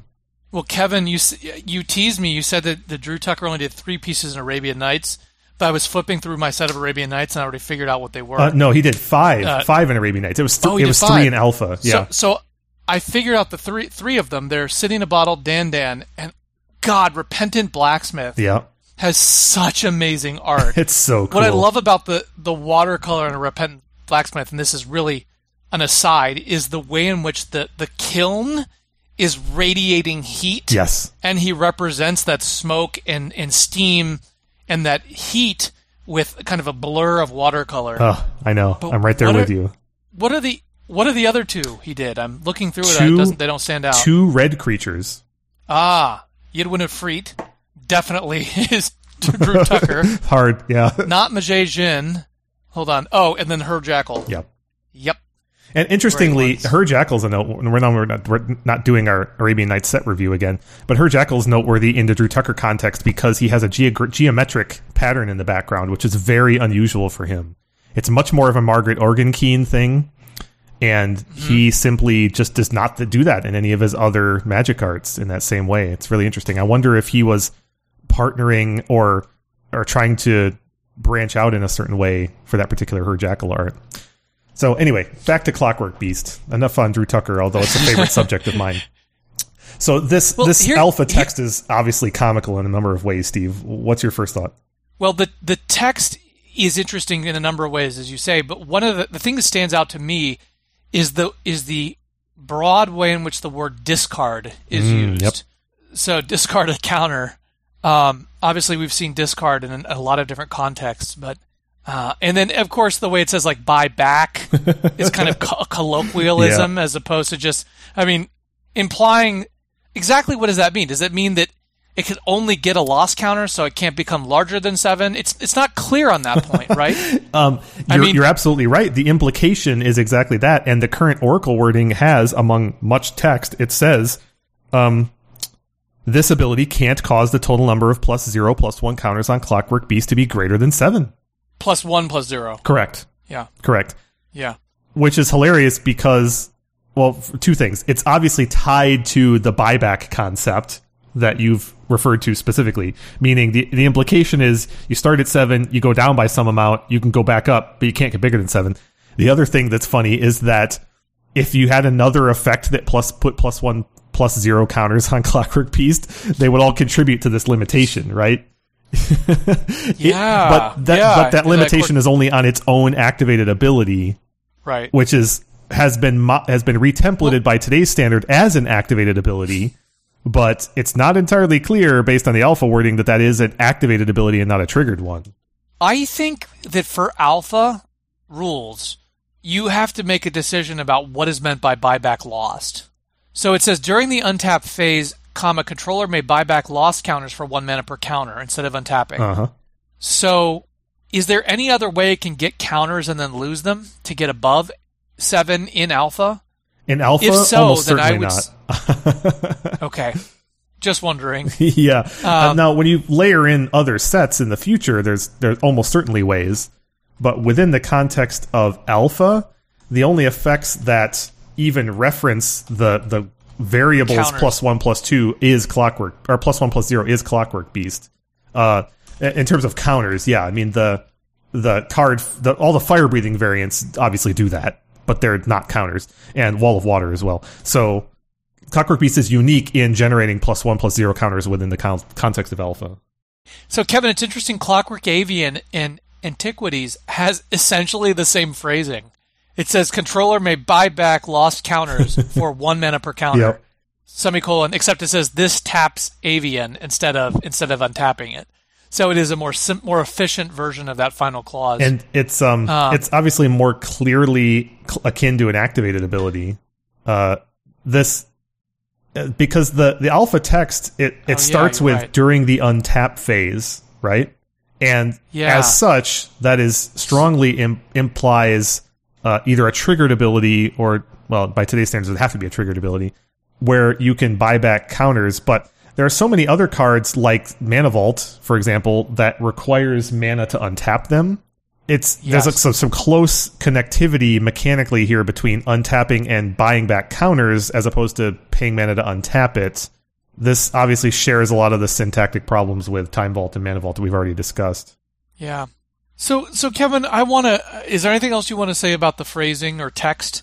I want to talk about it in the larger context of I just want to point out how comical it is that it refers to itself in the third person as Beast. As Beast? Yeah. Clockwork Avian does the exact same thing. What does it refer to itself as? Avian? Avian, yeah. That's awesome. So it seems pretty clear that they just replicated this text and didn't update it very much when they made the Clockwork Avian. That's awesome. No, that's it for me. So what I want to point out is that there are 4 artifact types in alpha, and this is the first artifact creature we've encountered. Oh, yeah. Technically speaking, though, there are basically only 2 artifact creatures in the entire set. which is pretty remarkable for creating its own card subtype, right? We're going to create its own subtype for exactly 2 cards. Aren't there 3? I'm sorry, it's 3. Yeah, there's 3. There's 3. Yeah. 3. So they create their own subtype for 3 cards, which is Obsidious Golem, Juggernaut, and this card. And I wanted to just compare them for a moment. I think this is a thematically cool card because you really get the sense of, it being a mechanical construction, Clockwork Beast. But there are basically 2 other artifact cards that either become creatures or generate creatures, and that's the Hive and Jade Statue. The Hive, I think, being the only card, if I'm not mistaken, from Alpha that generates tokens. Yes, Am I missing is. anything? No, I think you're right. Yeah. The progenitor for all future token-making cards. All tokens, which we'll mention again when we get to it. But the point I wanted to make is that there's a small number of these artifact creatures, only 3, and I think it's fair to say this is the worst one. It's even worse than the Hive, and artwork notwithstanding, Kevin, it's also clearly worse than Jade Statue. I think Juggernaut and Jade Statue are the 2 best. Obsidious Golem is very difficult to deal with because it's 4/6. I mean, the toughness makes it just basically invulnerable to everything. It's a little pricey, 6 mana, but it's not outside the realm of playability. Yeah. It's just very good on defense and a decent clock on offense. Whereas as a point of comparison, Clockwork Beast costs the same as Obsidious Golem, but is far harder to use. It's not as effective on defense because, first of all, it's only got 4 toughness. Every time you defend with it, it loses a point of power. Yep. And so if you block immediately the turn you play it, it's already down to 6/4, and then you attack, and then it's down to 5/4 after that. At which and then point, it just gets smaller and At which smaller. point, why did you just not play a Juggernaut? Exactly. Yeah. It a third less cost. So, I think it's notable that it's kind of objectively worse than all the other artifact creatures in Alpha. The worst, but it might have the best art. It's a good top-down design, right? It's evocative of a machine losing steam, right? You've wound it up, and every time you use it, it loses a little bit, and you've got to wind it up again. That kind of imagery Exactly. is evoked many more times across cards throughout Magic in different ways mechanically. I do think from a design standpoint, you're absolutely right. I genuinely don't understand why this costs as much as it does, why it costs 6 mana. Especially when the Avian costs 5. Yeah. And you would assume that flying, even though it has less power, you would assume flying is a greater cost. Yeah. And I also think that 4/4. I don't know how early Magic was tested literally. I don't know if Richard Garfield and friends had much mechanical rigor to their testing, right? But Yeah. my modern interpretation of this card is it presents the same clock, no pun intended, as Juggernaut does. Because 7, 6, 5, and 4 kills in 4 turns. Just the same way that 5, 5, 5, and 5 does. Right? Right. So, but at 2 additional additional mana. Yeah. So why were they so afraid of this costing? This could even have cost 4. And Yeah, theoretically, it really could have. and if this cost 4, It'd be an it would still interesting be card. played less than Juggernaut in my expectation. Like you could make a case. It would be better in some cases than Juggernaut, but it would have to cost 4 in order to even approach that conversation, in my opinion. So here's the only way I can even begin. This is pure speculation, but begin to answer that question. My guess is that they probably thought that 7 power for a 4 mana card was too great. It's certainly beyond the Illusionary pale. Wall. It's certainly beyond the pale within this set. Right. Illusionary Wall hadn't been printed yet. But here's the thing. If you design a card like this, where the underlying concept is that every time it engages in combat, it loses a point of power, you have to begin with a fairly high power. Yeah. Or else it's a non-starter. It's not a viable concept. Yeah. So I could see how they decided, okay, we've got an underlying concept where this mechanical thing is going to lose power every time it attacks or blocks. Where do we peg the starting power? And I think 6 or 7 is probably where you have to start, Kevin. Unless you want it to be some sort of super efficient thing that costs like 2 or 3, Yeah. then you could probably have it starting power 4 or 5. Yeah, I see your point. Don't you think that's probably how that started? I see your point, and part of the reason, too, is that Juggernaut is simply undercosted. So the comparison I'm drawing is fundamentally flawed. It's probably better to compare this to cards like Crawworm, right? Yes. For 4GG, which is a 6/4. And so this thing starting out as a 7/4 favors, ostensibly, it compares favorably with Crawworm. And you also have to account for the benefit of this being colorless, right? It gives any deck access to a card similar to Crawworm. At least exactly. It's similar it gives you to an Crawworm. offensive threat that can't be COP. Right. And so there's something to that. And then this, stat-wise, this compares favorably to Shivan Dragon also, in that sense. Wow. I mean, not in practice, and I'm not trying to make that case, of course, but just on paper, 6 mana 7/5 compares favorably to a 6 mana 5/5 Fire Breather. Obviously, in practice, the answer is a lot different. But so I can see in the context of development how it might have felt that way. My modern sensibilities tells me that this design's not pushed enough, but that goes for a lot of cards in Alpha, I guess. Is this card a rare? Oh yeah, big time. Jeez. Yeah.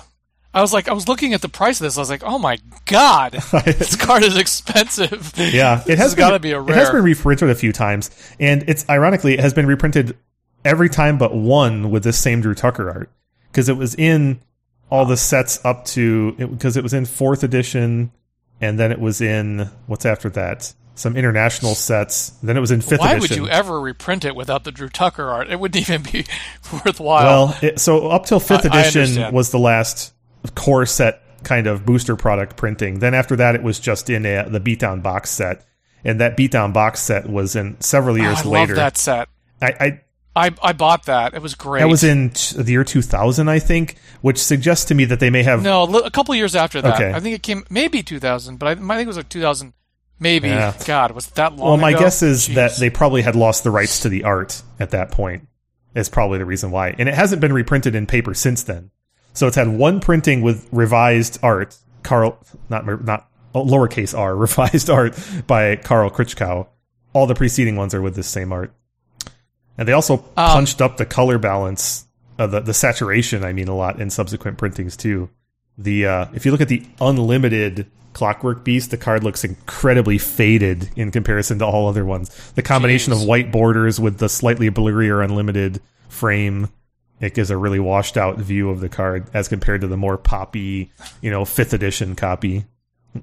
So I want to go back to... Sorry, this is jumping back to the point I was making most recently about artifact creatures. I think designing a set like this that's called 5 Magics and then becomes Magic the Gathering is really tricky, and I think with respect to artifact creatures, because you're really trying to balance a couple of things, right? First of all, it's notable that there are no common artifact creatures. Yes. Right, I believe Obsidious... So this is the rare. Jade Statue, Juggernaut, and Obsidious Golem, I believe, are all uncommon. So you don't want them to be too common, right, to be able to access them. But you also need to be able to give, as you said, colors across the color pie access to a threat that they can use regardless of the colors that the owner or controller has access to, that can slot in more widely. And I think that's really important in balance, right? And part of it, and so there's a trade-off. The trade-off is that they're more vulnerable to artifact removal, disenchant, shatter, things like that. But they can also get through and around these COPs. Now, they also can be played off channel. That's an incredibly small corner case.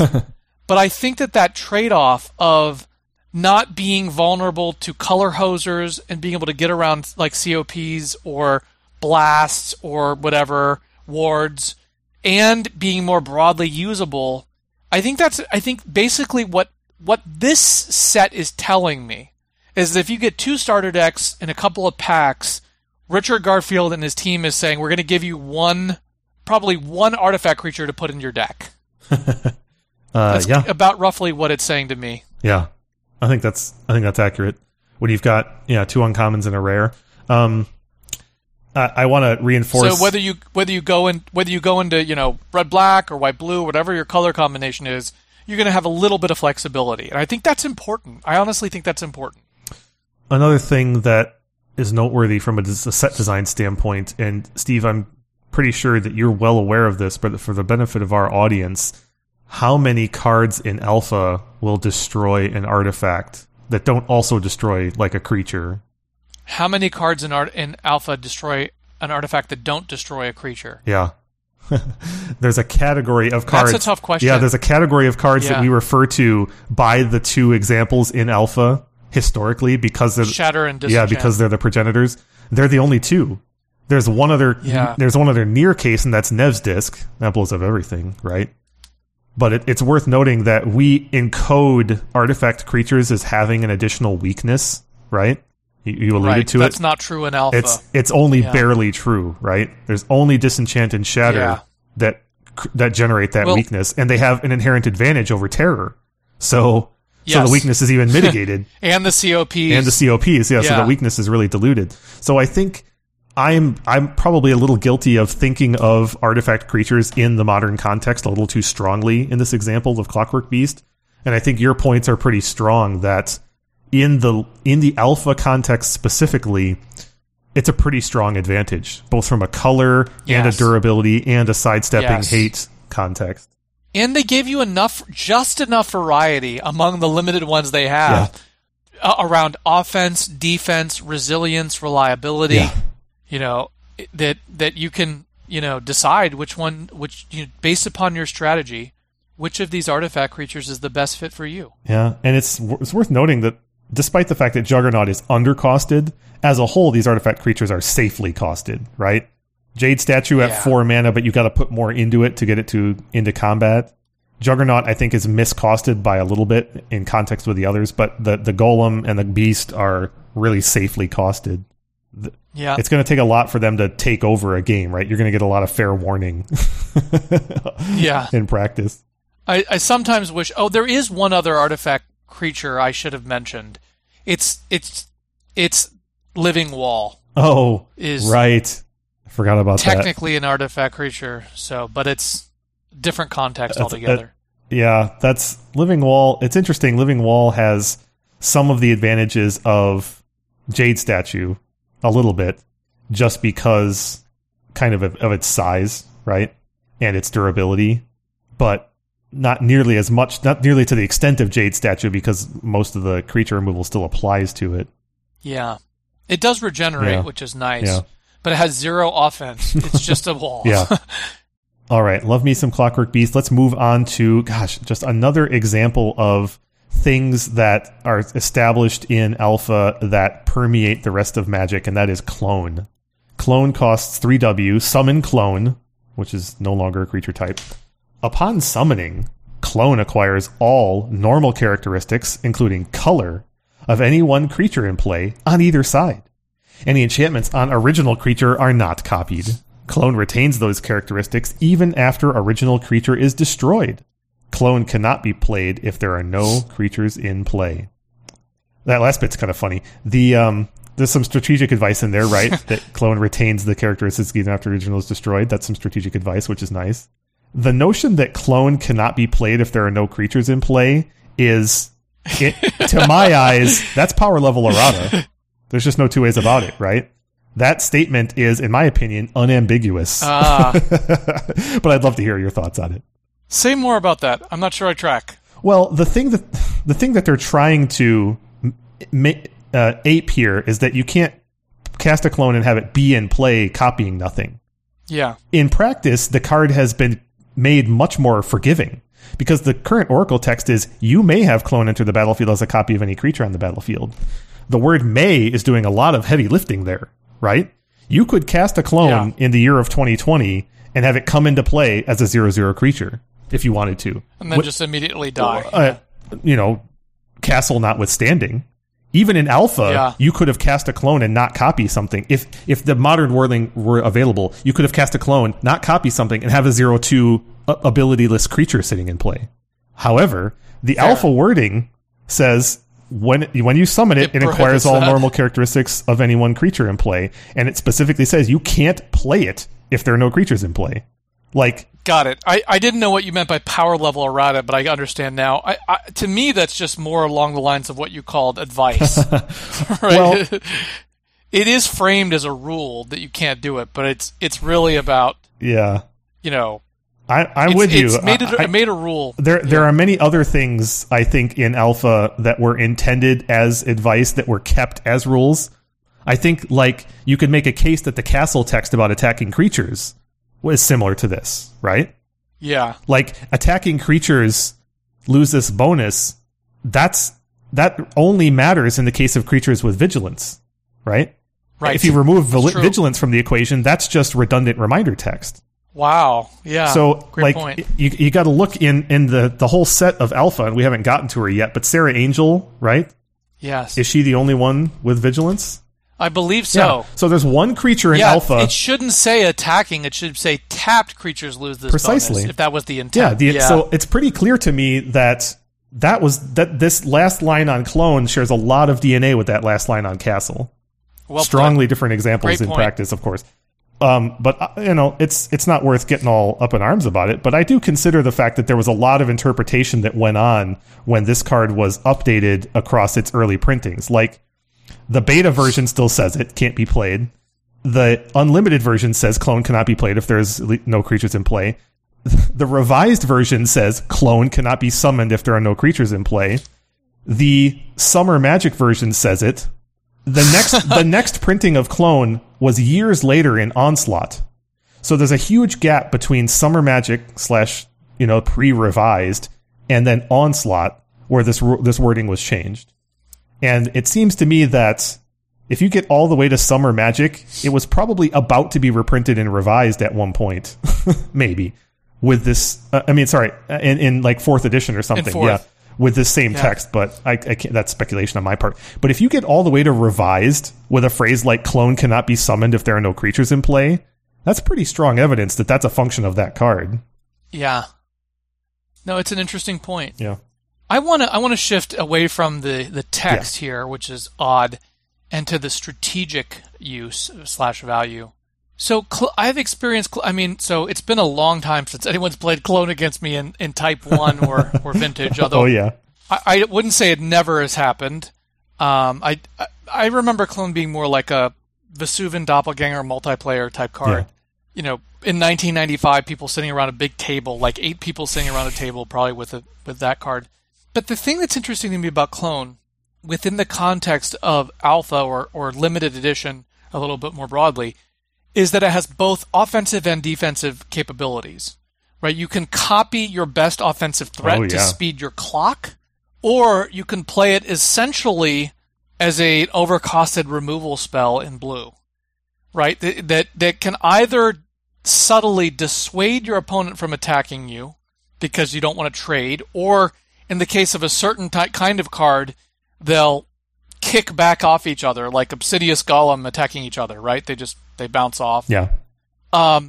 Or you can play it to dissuade your opponent from attacking, but then your primary function of your short-term goal is to dissuade them from attacking, but your long-term goal is to remove their threat and then turn the clone back on offense. So I think Clone is a very good card because of its inherent contextual flexibility. Both the time horizon and the potential on both offense and defensive. Whereas it's kind of the opposite in some sense of the card like Camouflage, which is just has almost no very limited tactical utility and is unpredictable and uncontrollable in terms of its in planning. It's like you can't really plan in the way that I think we imagine for Camouflage, where this is very much a planning card. What are your thoughts? I think it's just another great example of emergent gameplay through design, right? The everything you observed is it's intended to leave it in the hands of the players how they apply this effect, right? And so even 2 people playing Clone in the same deck even can approach its applications and its tactical and strategic implications completely differently if they want to, right? Two players playing the same match of Magic, even a mirror match, yes, no pun intended, could reach different conclusions about how this clone should be implied, right? So in a very real sense, it's kind of an apex of emergent gameplay. I won't say or claim or pretend that the text box is simple, but the concept is simple, right? It's just got a lot of caveats. It's not like Gaia's Liege is complicated. It's not a simple concept. Oh yeah. But this is a simple concept with a lot of caveats, right? So I think it's I think it is a great example of a card that's simple in concept, but incredibly deep in strategic application and deployment. And that's what I was trying to get at, is that, you can use it on different time horizons for different purposes and for different on offense or defense. It's also notably efficient. I mean, 4 mana is a good, if you're to say copy artifact is 2 mana at a rare, but 4 mana, I mean, obviously there are a lot less threatening artifacts in terms of accelerating towards the end of the game than creatures. But if you just say 4 mana to copy any creature in play, that's usually a good deal, which is pretty interesting. It's not, especially in the alpha context. There's a big gulf between the 3, 4, and 5 mana creatures in alpha. Yes, and there's not too many creatures in alpha at 3 mana that are any good. Yeah, it's like Goblin King, and that's about it. There's Sedge Troll and Royal Assassin's okay. Yeah, Hippie obviously, but Hippie functions as a 1 mana creature a lot of the time. So the simple truth is there's kind of a gulf between quality creatures at 2 mana, of which there are several, and then the good creatures that show up at 5 and 6 mana. Yeah, the 3 mana creatures are mostly utility creatures, and Goblin King is both a threat and a utility creature in a sense. Yeah. But once you're exactly right. It's like 2, you get a little bit of offense and efficiency.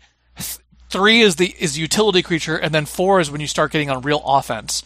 In 4, a little bit of offense. It's 5 when you start getting to real offense. 5. Yeah. And that's because of the structural underpinnings that 5 mana include all the elementals and Serra and Sengir. Right? Exactly. Yeah. There's just so much of an emphasis on 5. Yes. And what that means is, to your point, in practice, Clone is almost always trading up. Yes, that's my point. Yes, thank you. Yes. And even if you are trading down, it's a very small trade down, and it's usually worth it because you're going to be getting a Hippie. Yeah. Trade down for a Hippie is definitely worth it because Hippie's way undercosted. Yeah. And trade even for a Juggernaut is still worth it because Juggernaut's undercosted. Yeah. Yeah. Yeah, absolutely. That's what I was trying to get at. That's a really good observation. Yeah, I like that observation. And Clone, if you do it right in many matchups, will trade up. Yeah, That's and great. if you're playing so let me ask you something. I mean, two thoughts. One is, if you're playing mono blue, a lot of times you're going to be copying an air elemental, which is a good deal. You're getting another, another big flyer. Up. Yeah. Would you play this in a mono blue deck or in any deck that doesn't have any non-Jade Statue creatures? So you'd be entirely relying on your opponent's creatures to copy. Would you play this, Kevin? So, if I didn't know you and your recent experience with Alpha League, I think I would have said yes. I think I would have said you have to expect an alpha deck to be winning with creatures, and this is a quasi-removal spell, trading kind of 1-for-1 with one of those creatures. That would have been my baseline assumption. However, given what you've taught me about this format, and for example, how good Jade Statue is, combined with a couple of other factors, like the prevalence of how good Llanowar Elves is, right? I don't know. I don't think it's correct. I don't think it's correct to just play this in the blind and expect it to be a reasonable removal spell against the average deck because of the idiosyncrasies of the format and where the power spikes are from what cards are played. Would you play Control Magic? It's basically the same answer, only I'm a little bit more likely to play Control Magic because Control Magic on a Juggernaut is big game, and it's also one of Blue's best answers to a Hippie. Yeah, you can take something and turn it against them as opposed to just it's a 2-for-1 rather than a 1-for-1, so I'm much more likely to play Control Magic. Yeah. What about this? In a pinch, I would Control Magic a Llanowar Elf if I had to. What about the Vesuvan Doppelganger? I don't see much reason to play Doppelganger over Clone in practice. Yeah. I could be wrong about that. There might be some decent corner cases. It has a lot to do with whether or not you're mono blue or if you're 2 colors. Yeah. And I know it's hard to be 2 colors in alpha, don't get me wrong. But if your deck has any kind of removal, then Vesuvan goes way up in value, right? Yeah. Because you can copy one thing and then upgrade to a better thing later on and still remove it. Or you have to copy something terrible and then it's right. it's vulnerable to removal. Anyway, with clone, I'm expecting to use it as a 1-for-1 trade with a terrible thing, but if my deck has other removal, I'm expecting to remove a thing and then upgrade my doppelganger later. If your blue deck has things like, I don't know, Mahamoti Jin, Air Elemental, Wall of Air, Wall of Water, then the Vesuvian I think gets a lot better because you can, There's a couple things I want to follow up on. One is I'm sorry to drain this more than you probably want to. This line of text that says that you can't play clone if there's no creatures in play, that line doesn't exist on Copy Artifact or Vesuvian Doppelganger. Wow. Interesting. Wow. Yeah. And so that's more ammunition, in my opinion, to the fact that it's actually functional on clone. Now, I don't strongly believe that in the sense that I'm sure that's what Richard Garfield intended. Yeah. I strongly believe that they ran out of space on Doppelganger because that text is tiny. And they probably didn't think about it at all with Copy Artifact, so would be my guess. Because they could have fit it on Copy Artifact. Yeah. So I think it's probably meant to be reminder text in a sense. And that was probably the conclusion that R&D reached when they were going through and cleaning up this language in the late 90s. They probably looked at that and said, that's vestigial. We don't actually need that. But I think they were doing a lot of authorial intent in that action, and it's not entirely consistent or justified or consistently applied to Alpha, as you well know. The other thing I want to point out is that this clone is on the list of cards that provide the model for cloning throughout history that we still follow today. Yes. Unlike some things like Channel or whatever, this is much more in line with Bog Wraith, right? Yes. Like 4 mana for a blue creature that comes in as a copy of something, that is still the standard. I remember playing a card in Limited maybe a couple of years ago.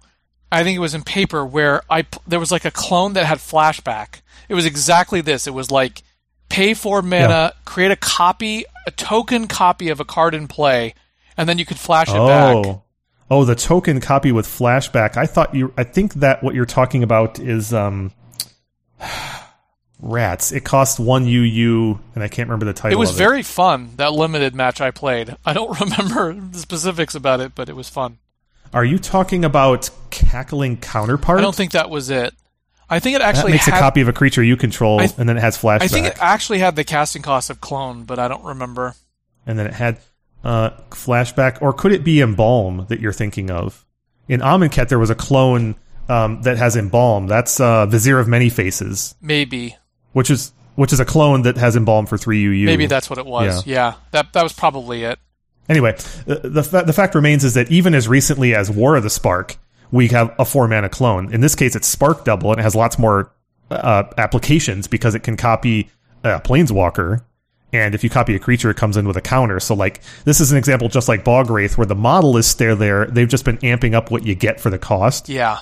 But the simple truth is there's still a bunch of clones for 4 mana throughout Magic's history, all the way back to Sakashima in the Kamigawa block. And there's one, Steve, that we play in Vintage all the time. Well, maybe not you and I lately, but there's a Vintage staple clone, which is in this same model, and that's Phyrexian Metamorph. Interesting. That's true. And it's in this model because it's ostensibly 4 mana, although there's a Phyrexian tax on there, so it comes down for 3 mana a lot. And it's much more generous because it's an artifact, and because of the Phyrexian mana, you can play it off of Workshop, and that's the reason why it's played in Vintage. But the simple truth is, this Vintage staple traces its lineage directly back to clone. Great point. I'm glad you brought that up. Well, let's move on to the Cockatrice. Oh yeah, Cockatrice is awesome. Obviously makes a dyad with Thicket Basilisk, which we can talk about. Cockatrice is 3 GG. Summon Cockatrice, which is still correct, actually. It is a Cockatrice, which is wild. It's not a bird. It's a Cockatrice. It has flying. Any non-wall creature blocking Cockatrice is destroyed, as is any creature blocked by Cockatrice. Creatures destroyed in this way deal their damage before dying.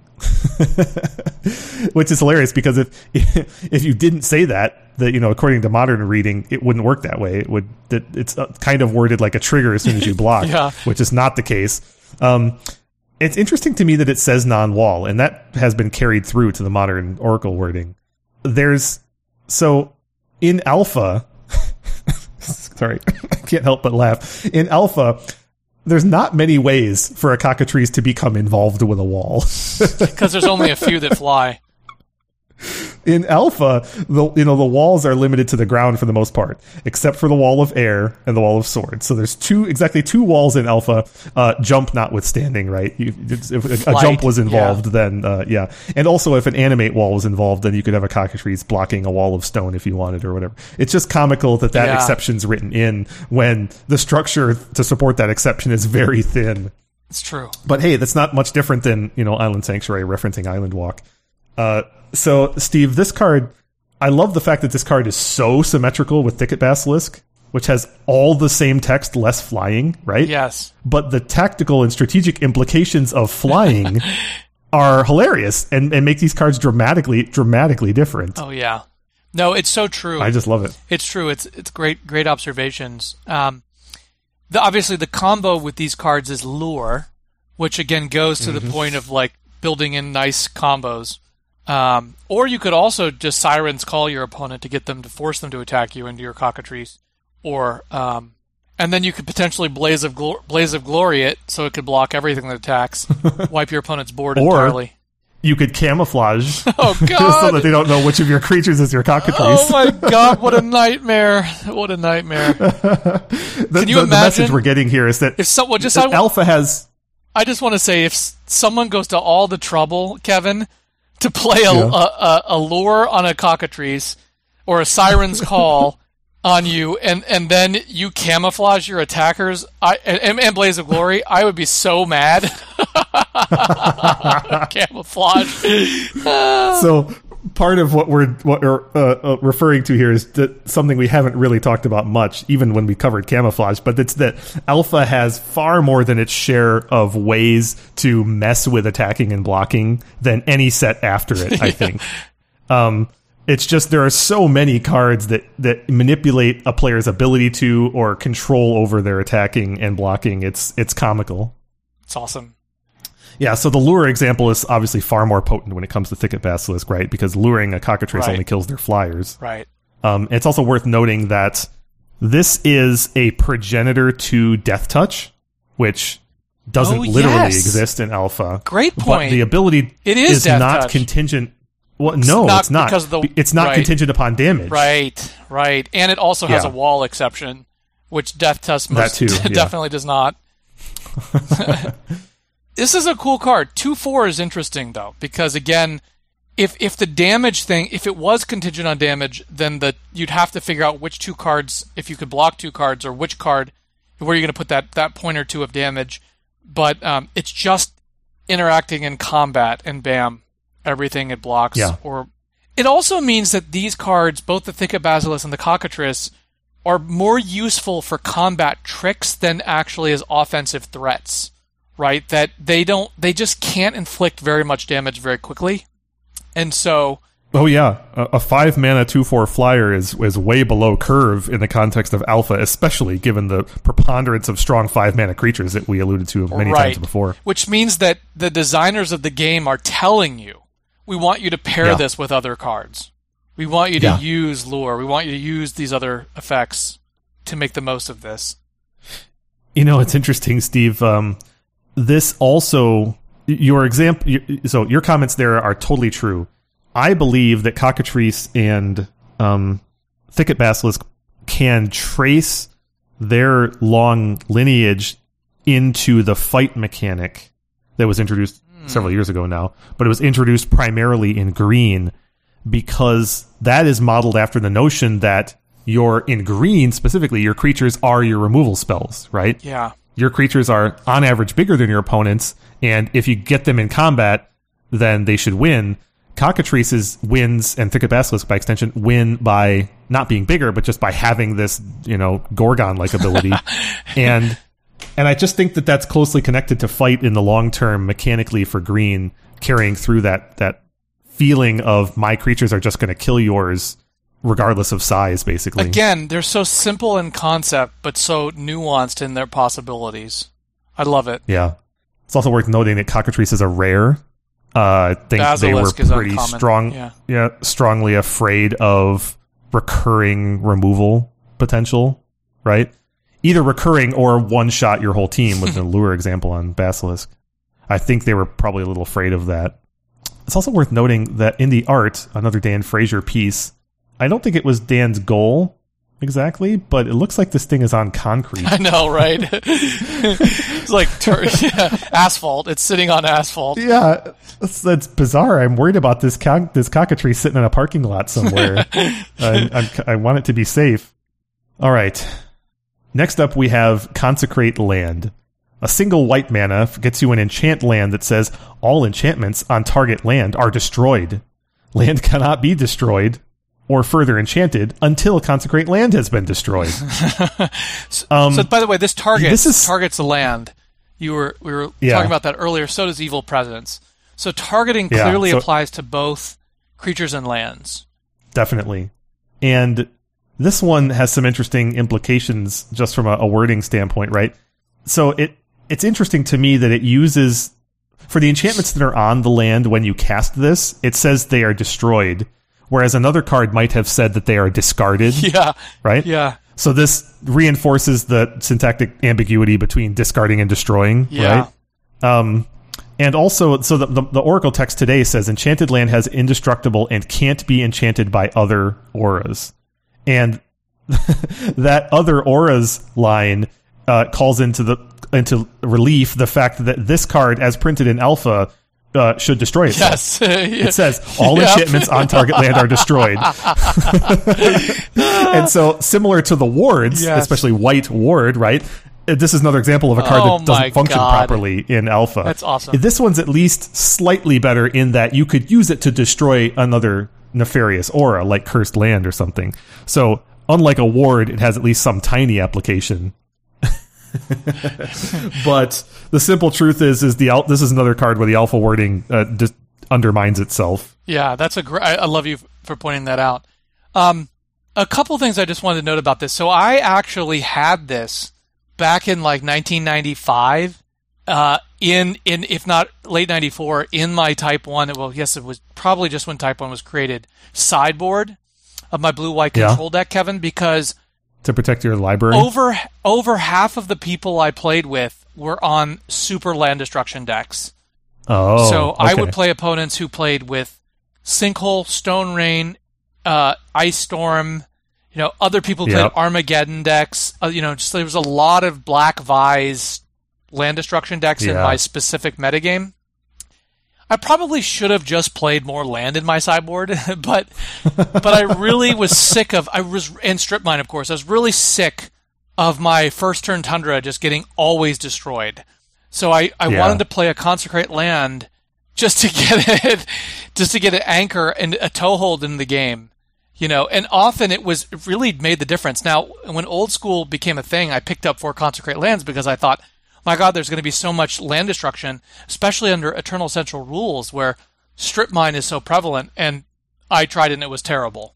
So I don't know whether it was just like a very peculiar, like super heavy land destruction metagame where I found it to be useful, or it was just, I was just wrong. Probably a bit of both.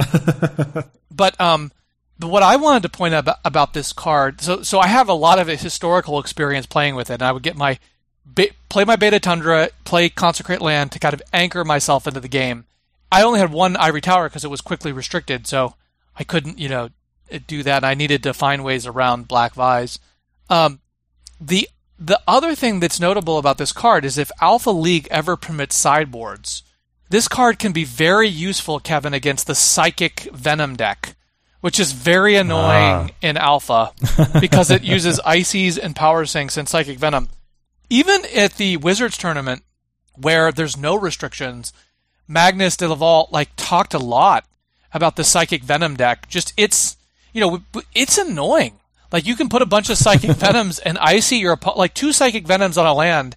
Your opponent Ices it a couple turns, you're dead, just dead. That's a clock that's akin to a Juggernaut, and it costs 2 mana times 2, right? Yeah, it costs the same as a Juggernaut, spread out over 2 turns, which means it inherently comes down faster. And you can play the first Psychic Venom on your second turn before they've done anything with that first land. And they will probably going to tap it, so self-inflict. Yeah, Psychic Venom is a huge menace in Alpha. It really is. It's a really annoying card. This card will destroy all the Psychic Venoms. Yeah, pretty strong. Not to mention it can destroy, not that this card is seen a lot, but Cursed Land. It can protect your land from an Armageddon or a volcanic eruption if you put it on a mountain or a plateau. Right? So there, and I don't know how. I assume it doesn't save you from a balance, but I don't know. That's an interesting question. That wording here says cannot be destroyed. But balance doesn't destroy, does it? I don't think so. I forget. We reviewed balance already, and I've already forgotten. Balance, so the alpha balance for review says whichever player has more lands in play must discard enough lands. Yeah, so here's the discard versus destroy problem. So if you have a card that says protects from destruction, is discard still happen?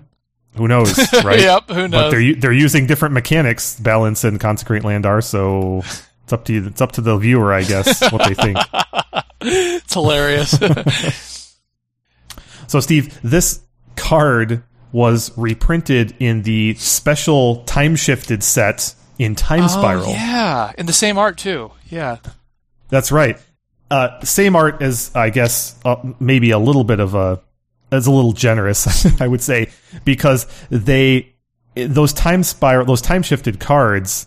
They really punched up the art in the cases where they used the original art. Meaning, if you look at this Jeff Menges art in ABU and then compare it to the Time Spiral one, it almost looks like a different piece of art. They punched up the colors a whole bunch and sharpened the lines. Huh. And given Jeff Menges' art style, the practical effect of that is it looks like a comic book in Time Spiral. And much less like the 70s era watercolor. It's not actually watercolor, awesome. But the watercolor evocative piece. Yeah. That Jeff painted. Looks so different. And so, I know, I would argue that it is almost a different piece of art at that point. It really is. That kind of blurry, faded background is punched up, so it's so vivid. It has sharp lines, too, which is not Jeff's It was strong much suit. more of like a Frazetta, Segrelis background, and now it's more like I don't know, it's weird. It's weird. Good point. Yeah. And there's one other thing that I want to point to on that front, and I have to do a little bit of validation here to confirm it before I say it all completely. But, yeah. So, Consecrate Land is an ABU card that was then not printed and revised. So, there's a number of cards that meet that description. Many of them are reserved. Are you thinking it was once on the reserve list and then removed? No, not at all. My point is simply that this is the only card... I'm double-checking with the Time Spiral list right now. Yeah, this is the only card that has demonstrated this exact reprint pattern, which is Alpha, Beta, Unlimited, and then it was in Time Spiral, and that's it. That's awesome. That is its only other reprint is on that Time Spiral purple sheet. That's not true of Psionic Blast? Psionic Blast has had other reprints. It was the player rewards card. Oh, okay. Got it. And it was online, too. That's the other thing, is that Consecrate Land, I think, is not even online. By the way, I like how they actually gave... No, it's not online either. It's not on Magic Online. They gave it the land indestructibility. It's a keyword mechanic in Time Spiral. Oh, yeah. Yep, that's right. Enchanted Land is indestructible. And obviously that's the only printing with that verbiage, of course.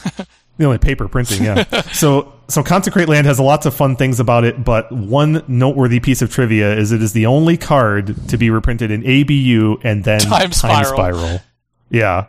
That's funny. And that is its only other printing. So there are 12 other cards, mind you, that were in ABU that were reprinted in that Time Spiral sheet. But the other 12 cards have been reprinted otherwise, too. You hit on the closest other example, which is Psionic Blast, which hasn't been in another booster product, but was reprinted in the player rewards card in a textless version. Well, no one wants to get a player rewards of Consecrate Land, I'll tell you that right now. So that's why. I'm right there with you. That is a niche audience right there, I'm here to tell you. I just wanted to point out before we wrap on this card that the last 2 cards we reviewed, both under contemporary wording, would have either close to or would include a new keyword. Yeah, that's noteworthy too. The foundation of Alpha continues here, right? So this is not. I would not say that this card is the genesis of Indestructible by any stretch, but it's one of several in the Alpha context that contribute to the concept of indestructibility in the long run. Yeah, it's notable to me that I never, back in the day, at least don't recall, thinking about this card in terms of destroying enchantments on it. I 100% was just trying to protect myself from Stripmine's sinkhole. But in Alpha League, the context would be primarily protecting it from destroying psychic venoms. Yeah. Just pretty funny. Stay tuned for more thrilling limited edition adventures in the next part of our episode 100 spectacular on So Many Insane Plays.